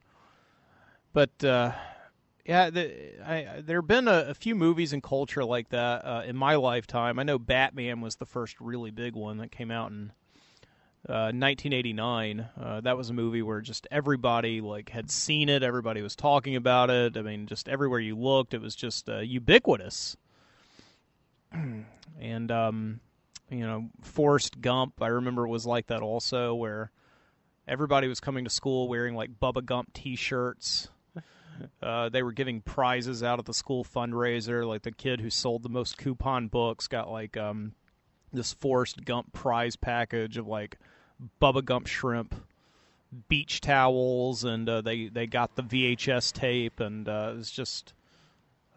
people were obsessed with that one. Everybody had the soundtrack to Forrest Gump because it had all these classic rock and roll tunes. So I was reading the other day that this Jurassic World movie passed the $1 billion mark at the box office. I mean, $1 billion. I mean, that's what they would call a blockbuster. I mean, this term blockbuster gets thrown around kind of very loosely these days. In the old days, it was applied to any movie because movies would open, and they would open in 1 or 2 movie theaters, and they would have 4 shows a day. So the demand to get in to see the movie was so huge that people would literally line up around the block, and it would just bust the block. You couldn't walk around the block. It was imagine a waistline that was just busting at the seams. That was the blockbuster. And that doesn't really happen anymore because, every movie theater has 16 theaters within it. And the big movies that come out, like your Jurassic Parks or your like Avengers, they put them in something like 5 or 6 theaters, and they show some 2D, some 3D. So there's virtually, and they have like 8 shows a day, so there's virtually no chance whatsoever that you can go and face it being a sold-out show. I really do not know the last time I went to a movie theater and it was sold out. It may have been about 12 years ago. I went to go see one of the Texas Chainsaw Massacre movies. And there was literally a line to go see it that was out the door. And when we got into the theater, we actually, I was with 3 other people, and we had to split up because we could not find a seat, like 3 seats together. We all had to watch it on opposite end of the theater. That was also that one time that guy, that guy was sitting next to a friend of mine, and like he was drunk, and he was sitting by himself, and he like threw up all over the seat next to a friend of mine. I'll have to tell you that story sometime.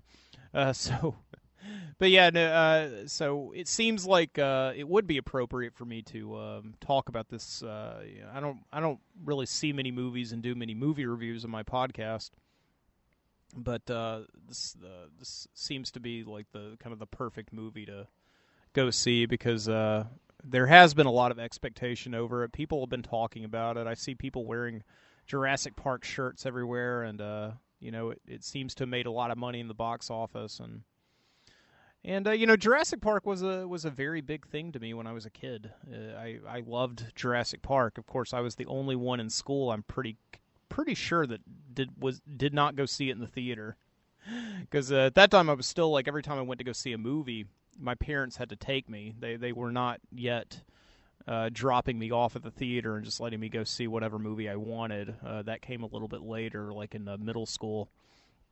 But I was still in elementary school, so they had to go see these movies with me. And, their argument was that it was going to scare me. It was going to give me nightmares, which, maybe. I don't know. I mean, it was presented to me as a movie where an amusement park opens. And it has dinosaurs, and something goes wrong, and the dinosaurs start eating people. So I went in knowing that it was going to kind of have scary elements, but I wasn't really scared of the concept. I just really wanted to go see the movie because everybody else was. So, and my parents did not take me to see it. They just told me it'd be too scary, and I never got to go see Jurassic Park in the theater. I had to wait for it to come out on videotape. But the night that it came out on videotape, I was in the 6th grade because it was the early 90s, so a movie would come out of the theater and it would take it about it would take it probably 10 months to over a year for it to come out on videotape. And when it did, my mom took me to the movie gallery. And they had one of those walls that had 50 copies on it, and all of them were taken but one. I got the last copy on the night that it came out, and we went to Domino's and got like a pizza, and it was awesome. Hey, how you doing? All right, sorry about that. My neighbor came by, and I was got into a little bit of a conversation with her. So where was I? Yeah, that night that I finally got to see Jurassic Park on VHS, I just got the last copy at the video store, and we got a pizza, and went home, and I was so taken aback by it. Of course, my parents didn't want to watch it with me, and I realized very shortly after that my parents they weren't really afraid of me seeing the movie and getting scared by it. They just didn't want to see it. They didn't want to see it, and I didn't have any other friends who had parents who were taking their kids to see the movie, so I couldn't go with them. And yeah, but I don't really knock it. I mean, I actually look I see a very good side to not being able to go see Jurassic Park when it first came out, because when you can't see the movie, nobody's going to keep you from reading a book. So I did get, when I was in the 5th grade, I got the Jurassic Park book by Michael Crichton, and consumed it, definitely read it, and loved it. Wasn't able to understand all of it, not all the science and stuff, but when I got to the parts where people were getting eaten and all the graphic detail of like scientists who were trapped on the island because they didn't get the boat, had their intestines ripped out by the velociraptors. That was a lot more frightening than anything I could have seen in the movie. So, but I loved it. Jurassic Park to this day remains one of my favorite books ever. I think just because of the historical context of seeing it, and got me into a lot of really cool books when I was in middle school. I was definitely an accelerated, precocious reader. And it was all because of just reading Jurassic Park when I couldn't go see the movie. Got into a lot of books that other people my age, I just didn't see them reading.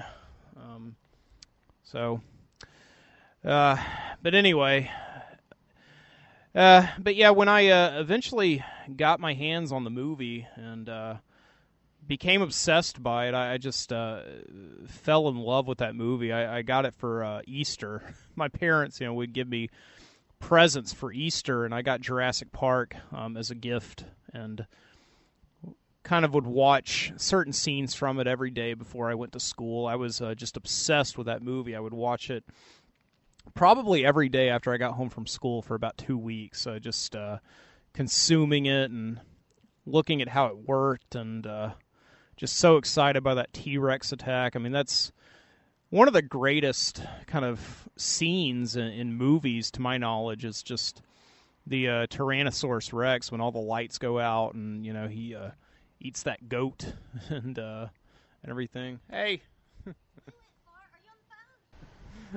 this is my neighbor again.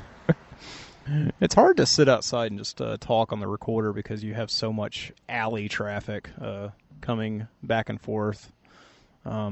Just neighbors who want to talk to you, and I like that. It's good. It's good to know your neighbors. The people that you live by. It's better to know them and what they're up to than what they're not up to.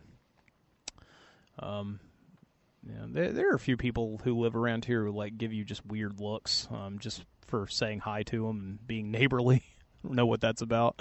They just don't want to be a part of the whole scene, and I understand that.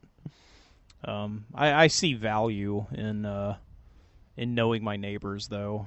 I see real value in it, especially in the neighborhood my neighborhood it's not dangerous, but it's had its share of shady characters throughout the years,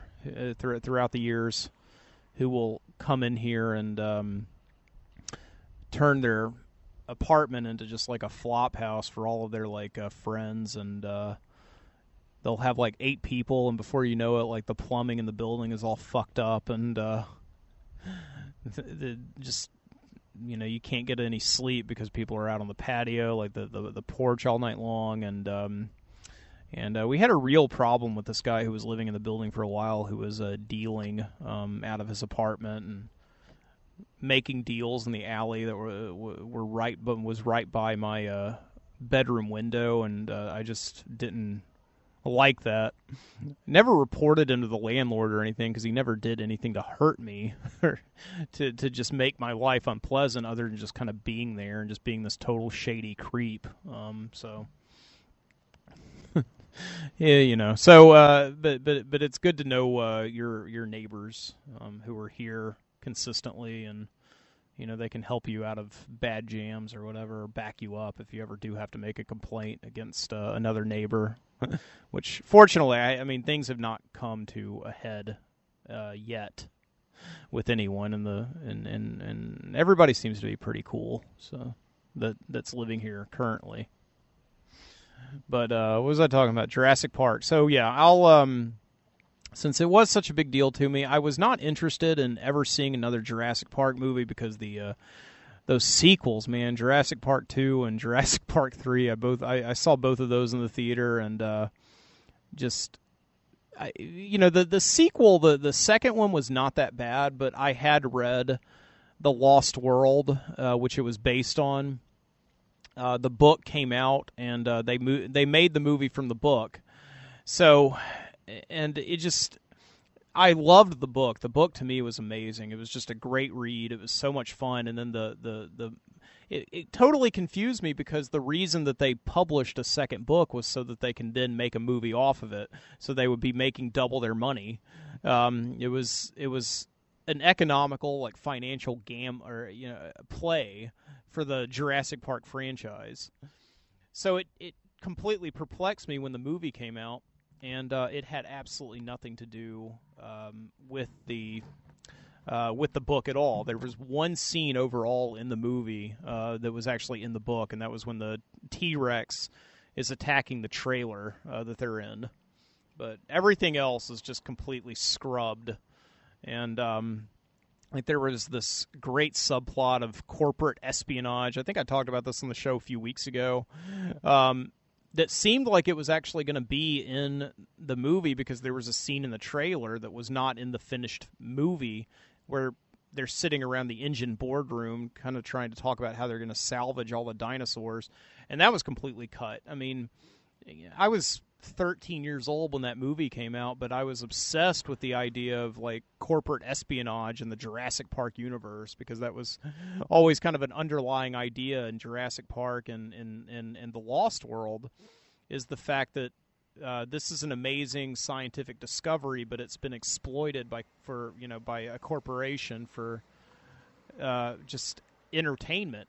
Not for the good of science, but to entertain kids who were children of rich millionaires who could afford to go to this island. So, and that just whole idea was completely dropped in the movie. So I did not like the sequel that much. And then Jurassic Park 3 was just cut off. It's just a terrible movie, awful. So yeah, I have never wanted to. I have. The amount of time that I've gone on the internet in the last 15 years to see if a new Jurassic Park movie is going to be in production or going to come out anytime soon has been probably about 2 minutes. I think I maybe went on there one time back in 2004 because I had seen there was this leaked script online of the new Jurassic Park movie, and it turned out to be a fake, but it was about the velociraptors or something. They were being utilized by the American police force to go out and actually be like I think cops were going to ride around on velociraptors and enforce the law or something, kind of like you see cops at like horses at events for crowd control. So yeah, it was somebody had gone on and written the script, and in 2004 were able to get away with making everybody believe that it was an actual script that was going to go into production for Jurassic Park 4. So, but I don't know. But have not really been excited about seeing this new one. It just seems kind of dull. I do not have great expectations. It's but the funny thing is that this new one, it's how it was described to me. My first experience with Jurassic Park ever was it was described to me by my fourth grade teachers like there's this amusement park where the dinosaurs come out and they eat people. And I'm thinking in my mind amusement park. I'm thinking Six Flags. I'm thinking Disney World, these places I had been. And so I'm thinking, okay, there's going to be like a lot of roller coasters and stuff, and then there's just going to happen to be dinosaurs. And that was exciting. And then I see the movie, and even though it's great and I love it, it's nothing like it was described to me. So, but this new movie seems to be exactly like that. It seems to be a fully realized amusement park with like corporate sponsorship, like and rides that you can go on, and then there are dinosaurs, and then the dinosaurs get out and start eating people. So. This is the movie that I would have wanted to see when I was 10 years old. But the problem is I'm not 10 years old anymore. I'm 32, and I've kind of outgrown that a little bit. But everybody I've talked to who has liked the movie has loved it. And the problem that I have with the review that everybody who loves the movie gives it is they say you just have to turn your mind off. You have to approach this movie as if it's just a fun summer popcorn movie. And, okay, I understand that. I'll accept that. I like having fun at the movies. I mean, the problem with a lot of summer movies is that they are so brooding and so dull, and they're 2.5 hours long and everything. And it'll be fun to go in and see a movie that's supposedly fun and popcorny and just, have a good time, and campy. But what I don't like is that I have to filter the movie through all these channels in order to enjoy it. The mark of a good movie is you should just be able to enjoy it no matter what kind of mood you're in and no matter what kind of filters are going on in your mind. And, the first Jurassic Park to me is like a really perfect movie. I mean, it's a smart movie, and it's a great action movie. It's got really horrifying moments of dinosaur mutilation. And, but at the same time, it manages to work in these amazing moments of philosophical dialogue between the paleontologist and the mathematicians and all those guys who are on the island, deciding whether or not it's good for science or just good for entertainment. So I think the first Jurassic Park is a really strong movie. It's just it's a perfect movie, and was perfect for its time because it was really the first time DNA, the term DNA. Was that dioribonucleic acid? Is that right? I can't remember. But had been incorporated into the mainstream lexicon. And as soon as Jurassic Park came out, it seems like not only every science fiction novel was talking about DNA, but DNA was being talked about as just the important building block genetic code of life that scientists were looking at.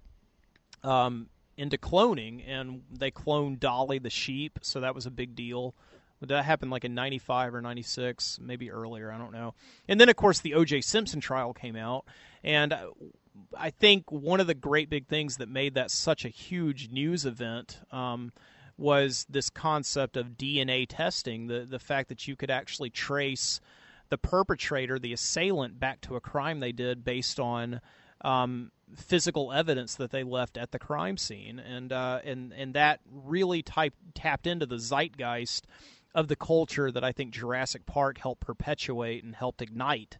So it was just a perfect movie. It was, in addition to being a great movie, a great screenplay, well directed, fantastic effects, and really well acted. It was just a perfect product of its time. It tapped into something. It almost like predated by about 2 seconds everything that was about to explode in the 90s for all the way through like 97, 98. So everything. But I don't know. So but yeah, Jurassic World, I don't know, it just seems kind of like an irrelevant movie. It's just there to kind of make money, and people can go and enjoy it and have a good laugh. It will never, ever have any kind of lasting impact. I mean, I'm pretty sure as the first one. And most movies don't anymore. I mean, television obviously is where it's at. Most movies do not have the kind of, I don't know, political muscle and culture anymore to really make a substantial impact. They just kind of come and go, a lot of them, and then they're on Blu-ray and Redbox, and we just rent them and forget about them. That's just kind of the way it is now. But then again, I think it will be really amazing, the fact that we've lowered our standards with movies. If a movie does come along and actually makes that kind of impact and shows us that they can be saved, and I don't know, but I do not hold up much hope for Jurassic World. I'm sure I will go and see it. I'll either love it or I'll hate it, and I'll tell you about it. When it's over and I'm back in the studio recording a show. Okay. Yeah, and let's go back into the studio now.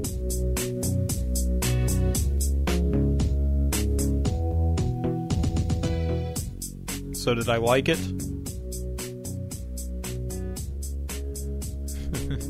I can't really remember. Honestly, it was a week ago. So many things have happened in the last week. Like just with my entertainment consumption. I got an Apple TV. I got HBO Now. So I watched all of The Comeback. I watched most of Season 2 of Silicon Valley. True Detective. No, I haven't watched True Detective yet. I'm just telling that because I know Josh will be listening to the show tomorrow on his drive back from Chattanooga. And I'm supposed to watch True Detective with him and his wife. And so, no, I have not watched True Detective yet. Or have I?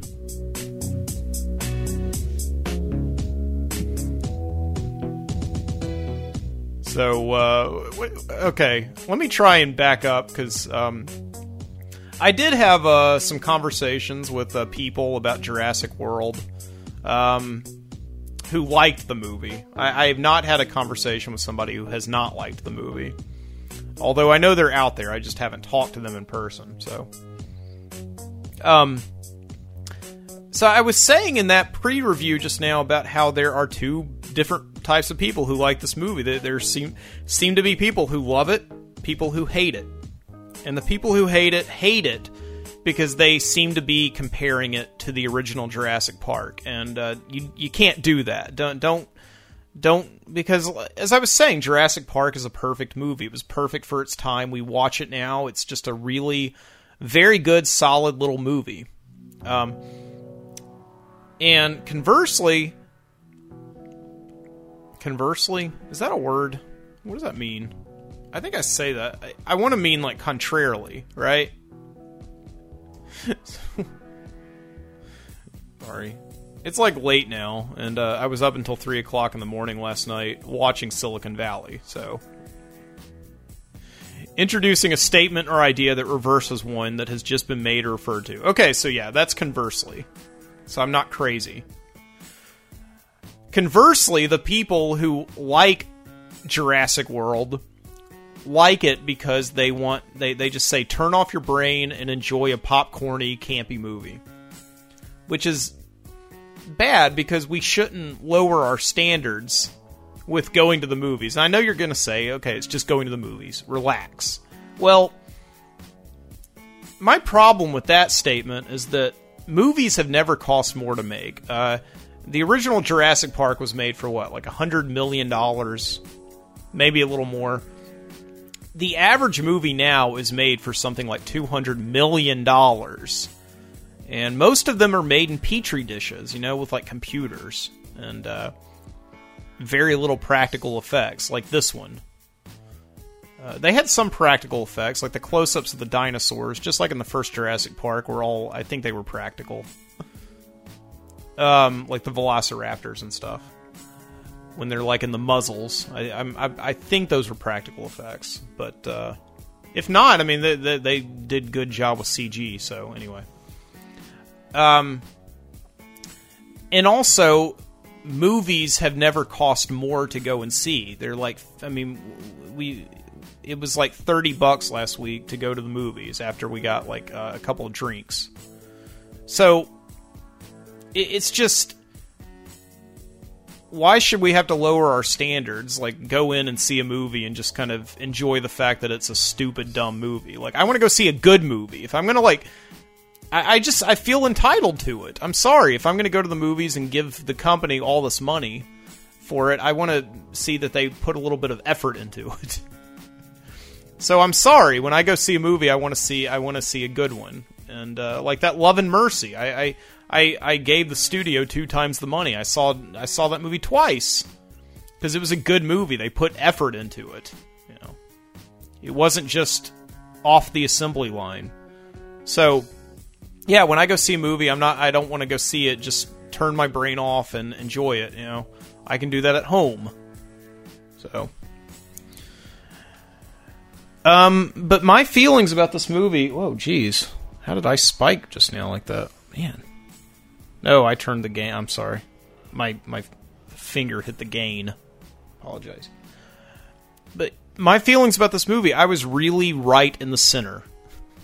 I didn't love it. I didn't hate it. I just kind of enjoyed it. Now, there were moments where I really hated it.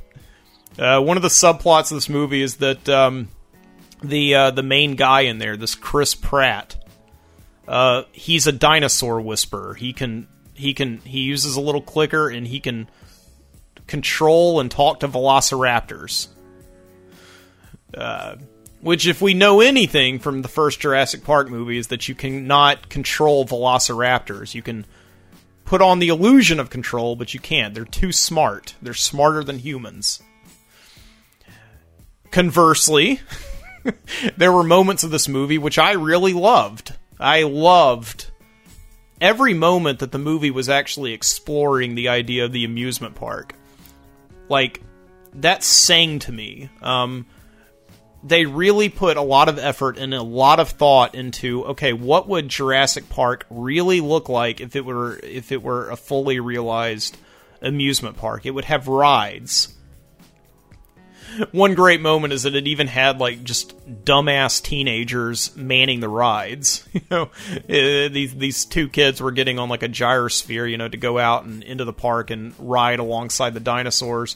And there was just this 15-year-old pimply-faced little kid just letting everybody on, and he just looked like he was just stoned out of his mind, just a total dumbass.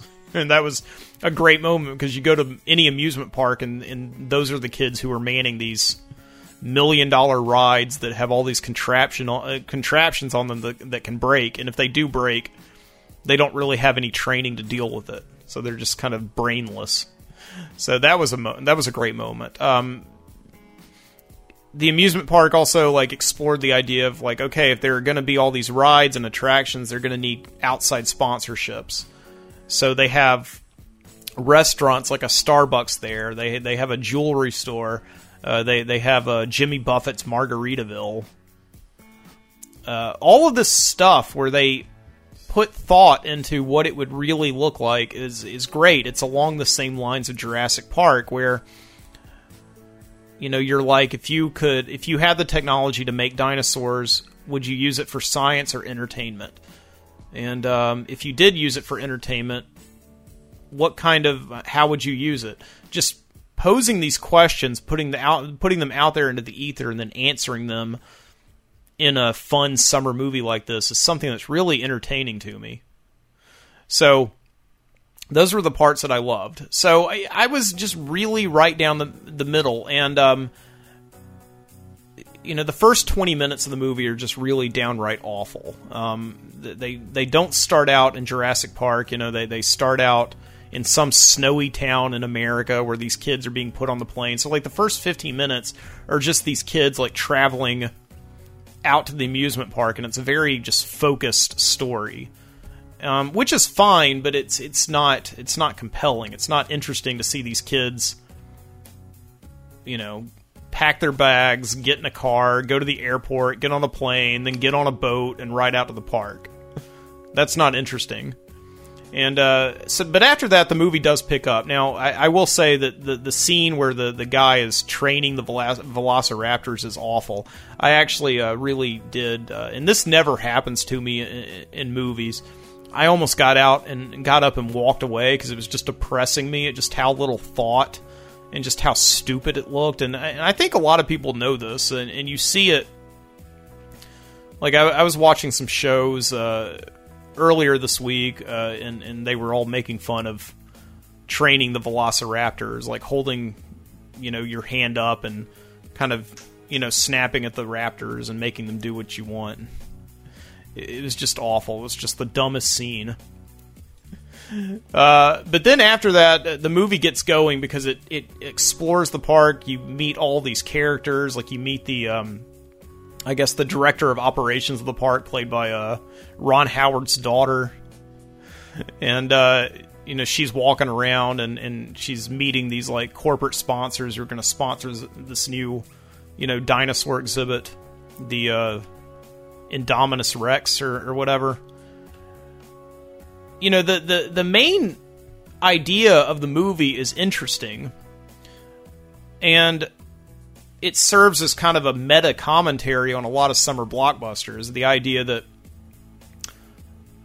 you have one movie and like, you have one dinosaur exhibit, like the Tyrannosaurus Rex or the Velociraptors, but then you have to kind of keep building on it. You have to add more teeth, You have to add more claws. You have to make the thing go faster. And what they do in the movie is they create, from all these other different dinosaurs, a new dinosaur. The Indominus Rex, which is the biggest and the baddest of all, and it's, got a little T-Rex DNA in there, and it's got, a surprise, I won't spoil it for you, about what's really in there. Although I think you can use half your brain and come up with it. What dinosaur's DNA is really mixed in there with it, so... And, but, it's interesting because that's the same thing with movies, because you have the first Jurassic Park and it's not enough. You have to keep on adding more dinosaurs with each new movie. Like they added, like in Jurassic Park 3, they had some stupid dinosaur. I don't know what it was. And with each movie, you have to see more kills. You have to see more intensity and all that. And that was ultimately the failure of the movie. So I was really interested until about an hour and a half in, when it just became too intense. And I'm about to do what the people who hated the movie did, which is wrong, which is compare the movie to the first Jurassic Park. But I'm going to do it anyway. Okay, so like the first Jurassic Park, there are only about 4 or 5 people who die in that movie, who get brutally killed and eaten and mutilated by these dinosaurs. In this movie, there's hundreds. There's a new person dying about once every 5 minutes, from pretty much the 30-minute mark on. And after a while, it just gets so brutal and so intense. And in the first movie, it's so concentrated. Every person who dies in that movie dies for like a reason, to serve the plot or to serve the terror or intensity. And you just hear the torsos breaking, you hear the bones crunching, and it just plays on you. But in this one, after a while, it just becomes white noise. And so for about the last hour of that movie, half hour, I was just staring at the screen in total blankness. There was one scene in particular where I was like, this is too much. I can't even imagine being a kid and watching this. It would be too terrifying. Where this just innocent woman, there's like a scene where just all these innocent people are just picked off and eaten by the dinosaurs one by one. This poor woman is just picked up and she's thrown between the mouths of a couple of dinosaurs, and then she's finally thrown into this big lake to be eaten by this huge, like, fish dinosaur that just comes out of the lake and just eats her brutally. And it was just too much. I couldn't take it. It turned me into a total zombie watching that movie for the last hour. And it just, like, that's not interesting to me. If you're going to have this big $220 million summer action movie called Jurassic Park, concentrate it a little bit more. Play up. You can still have people getting eaten by dinosaurs, that's okay, but just play up each kill for maximum effect. After a while, they were just substituting the fact that they had no story at all, with just a bunch of people getting eaten. So it just it wasn't interesting to me at all. Like, I'm really surprised that movie got a PG rating. Like, how could it get a, like, I seriously, if that movie had come out like 20 years ago, I mean, it would have gotten much harder than that. But I suppose since, I don't know, you're not showing any sex or anything, so.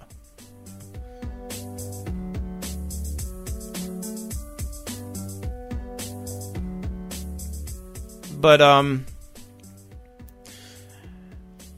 it is funny because I was talking in the pre-review about this fake script that came out for the new Jurassic Park movie about 10 years ago about velociraptors being utilized by the American police force.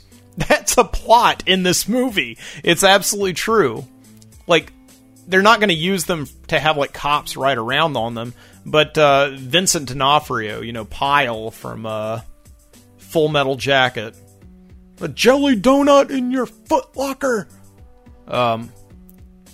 Yeah, he's in this movie and he plays like this military guy who wants to utilize this newfound respect or this newfound command that man has over velociraptors to put into combat zones so that the Velociraptors can like attack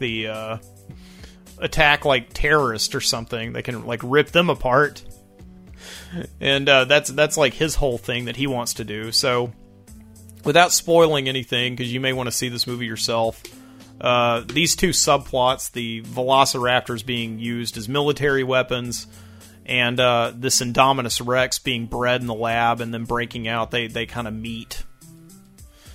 And it's just, it's a big, dumb, stupid movie. And yeah, you have to turn off your brain. If you want to turn off your brain, I think you can find enjoyment of it. It's just that me, personally, I just found no enjoyment in the last hour when it was just so loose and unrestrained.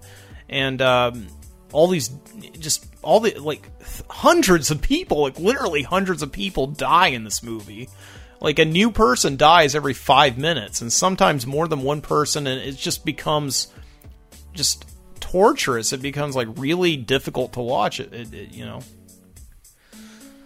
And, like, all the actors just kind of become back seats. You know, they don't have anything to do in this movie. Like, Ron Howard's daughter, you know, she's probably on the movie for, like, 30 days, and she's probably spent, like, 28 days sitting in a van pretending to drive, and meanwhile this Chris Pratt, like, he gets to be on a motorcycle riding around with all these Velociraptors next to him. Like, that just would have been so it just was it was, I mean, honestly, middle of the road. What's halfway between 0 and 4 stars? 2 stars is my final review for Jurassic World, sorry.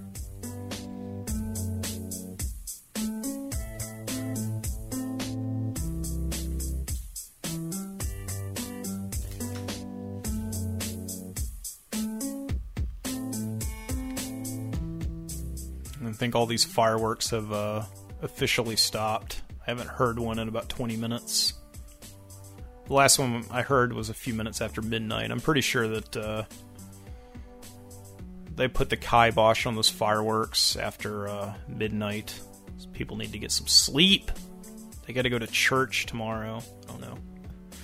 But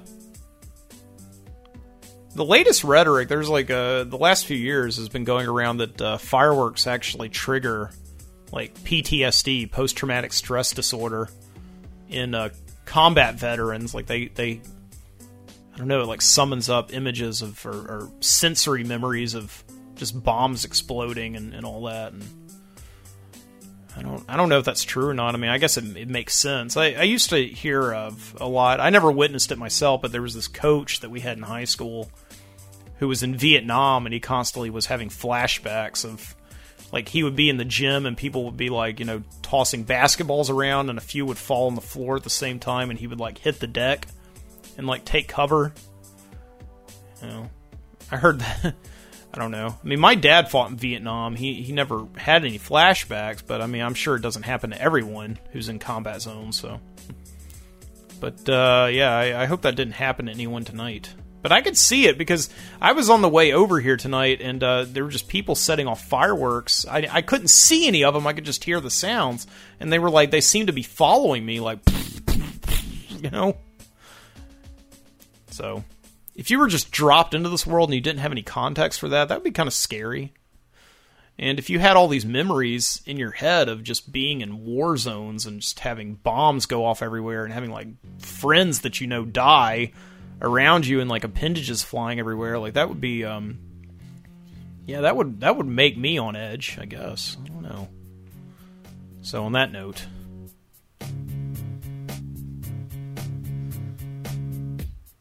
thank you for listening to The Midnight Citizen this week. Once again, I hope you had a happy 4th of July, and you got plenty of leftovers, so I think you still have, like, a couple of more days. Like, you know, fireworks are illegal any other day but, like, New Year's and July 4th in most American cities and states. But I think you have, like, a couple days before and a couple days after the 4th to set them off. So be safe and don't blow your thumb off like my dad once did. Until next time, keep your eyes open.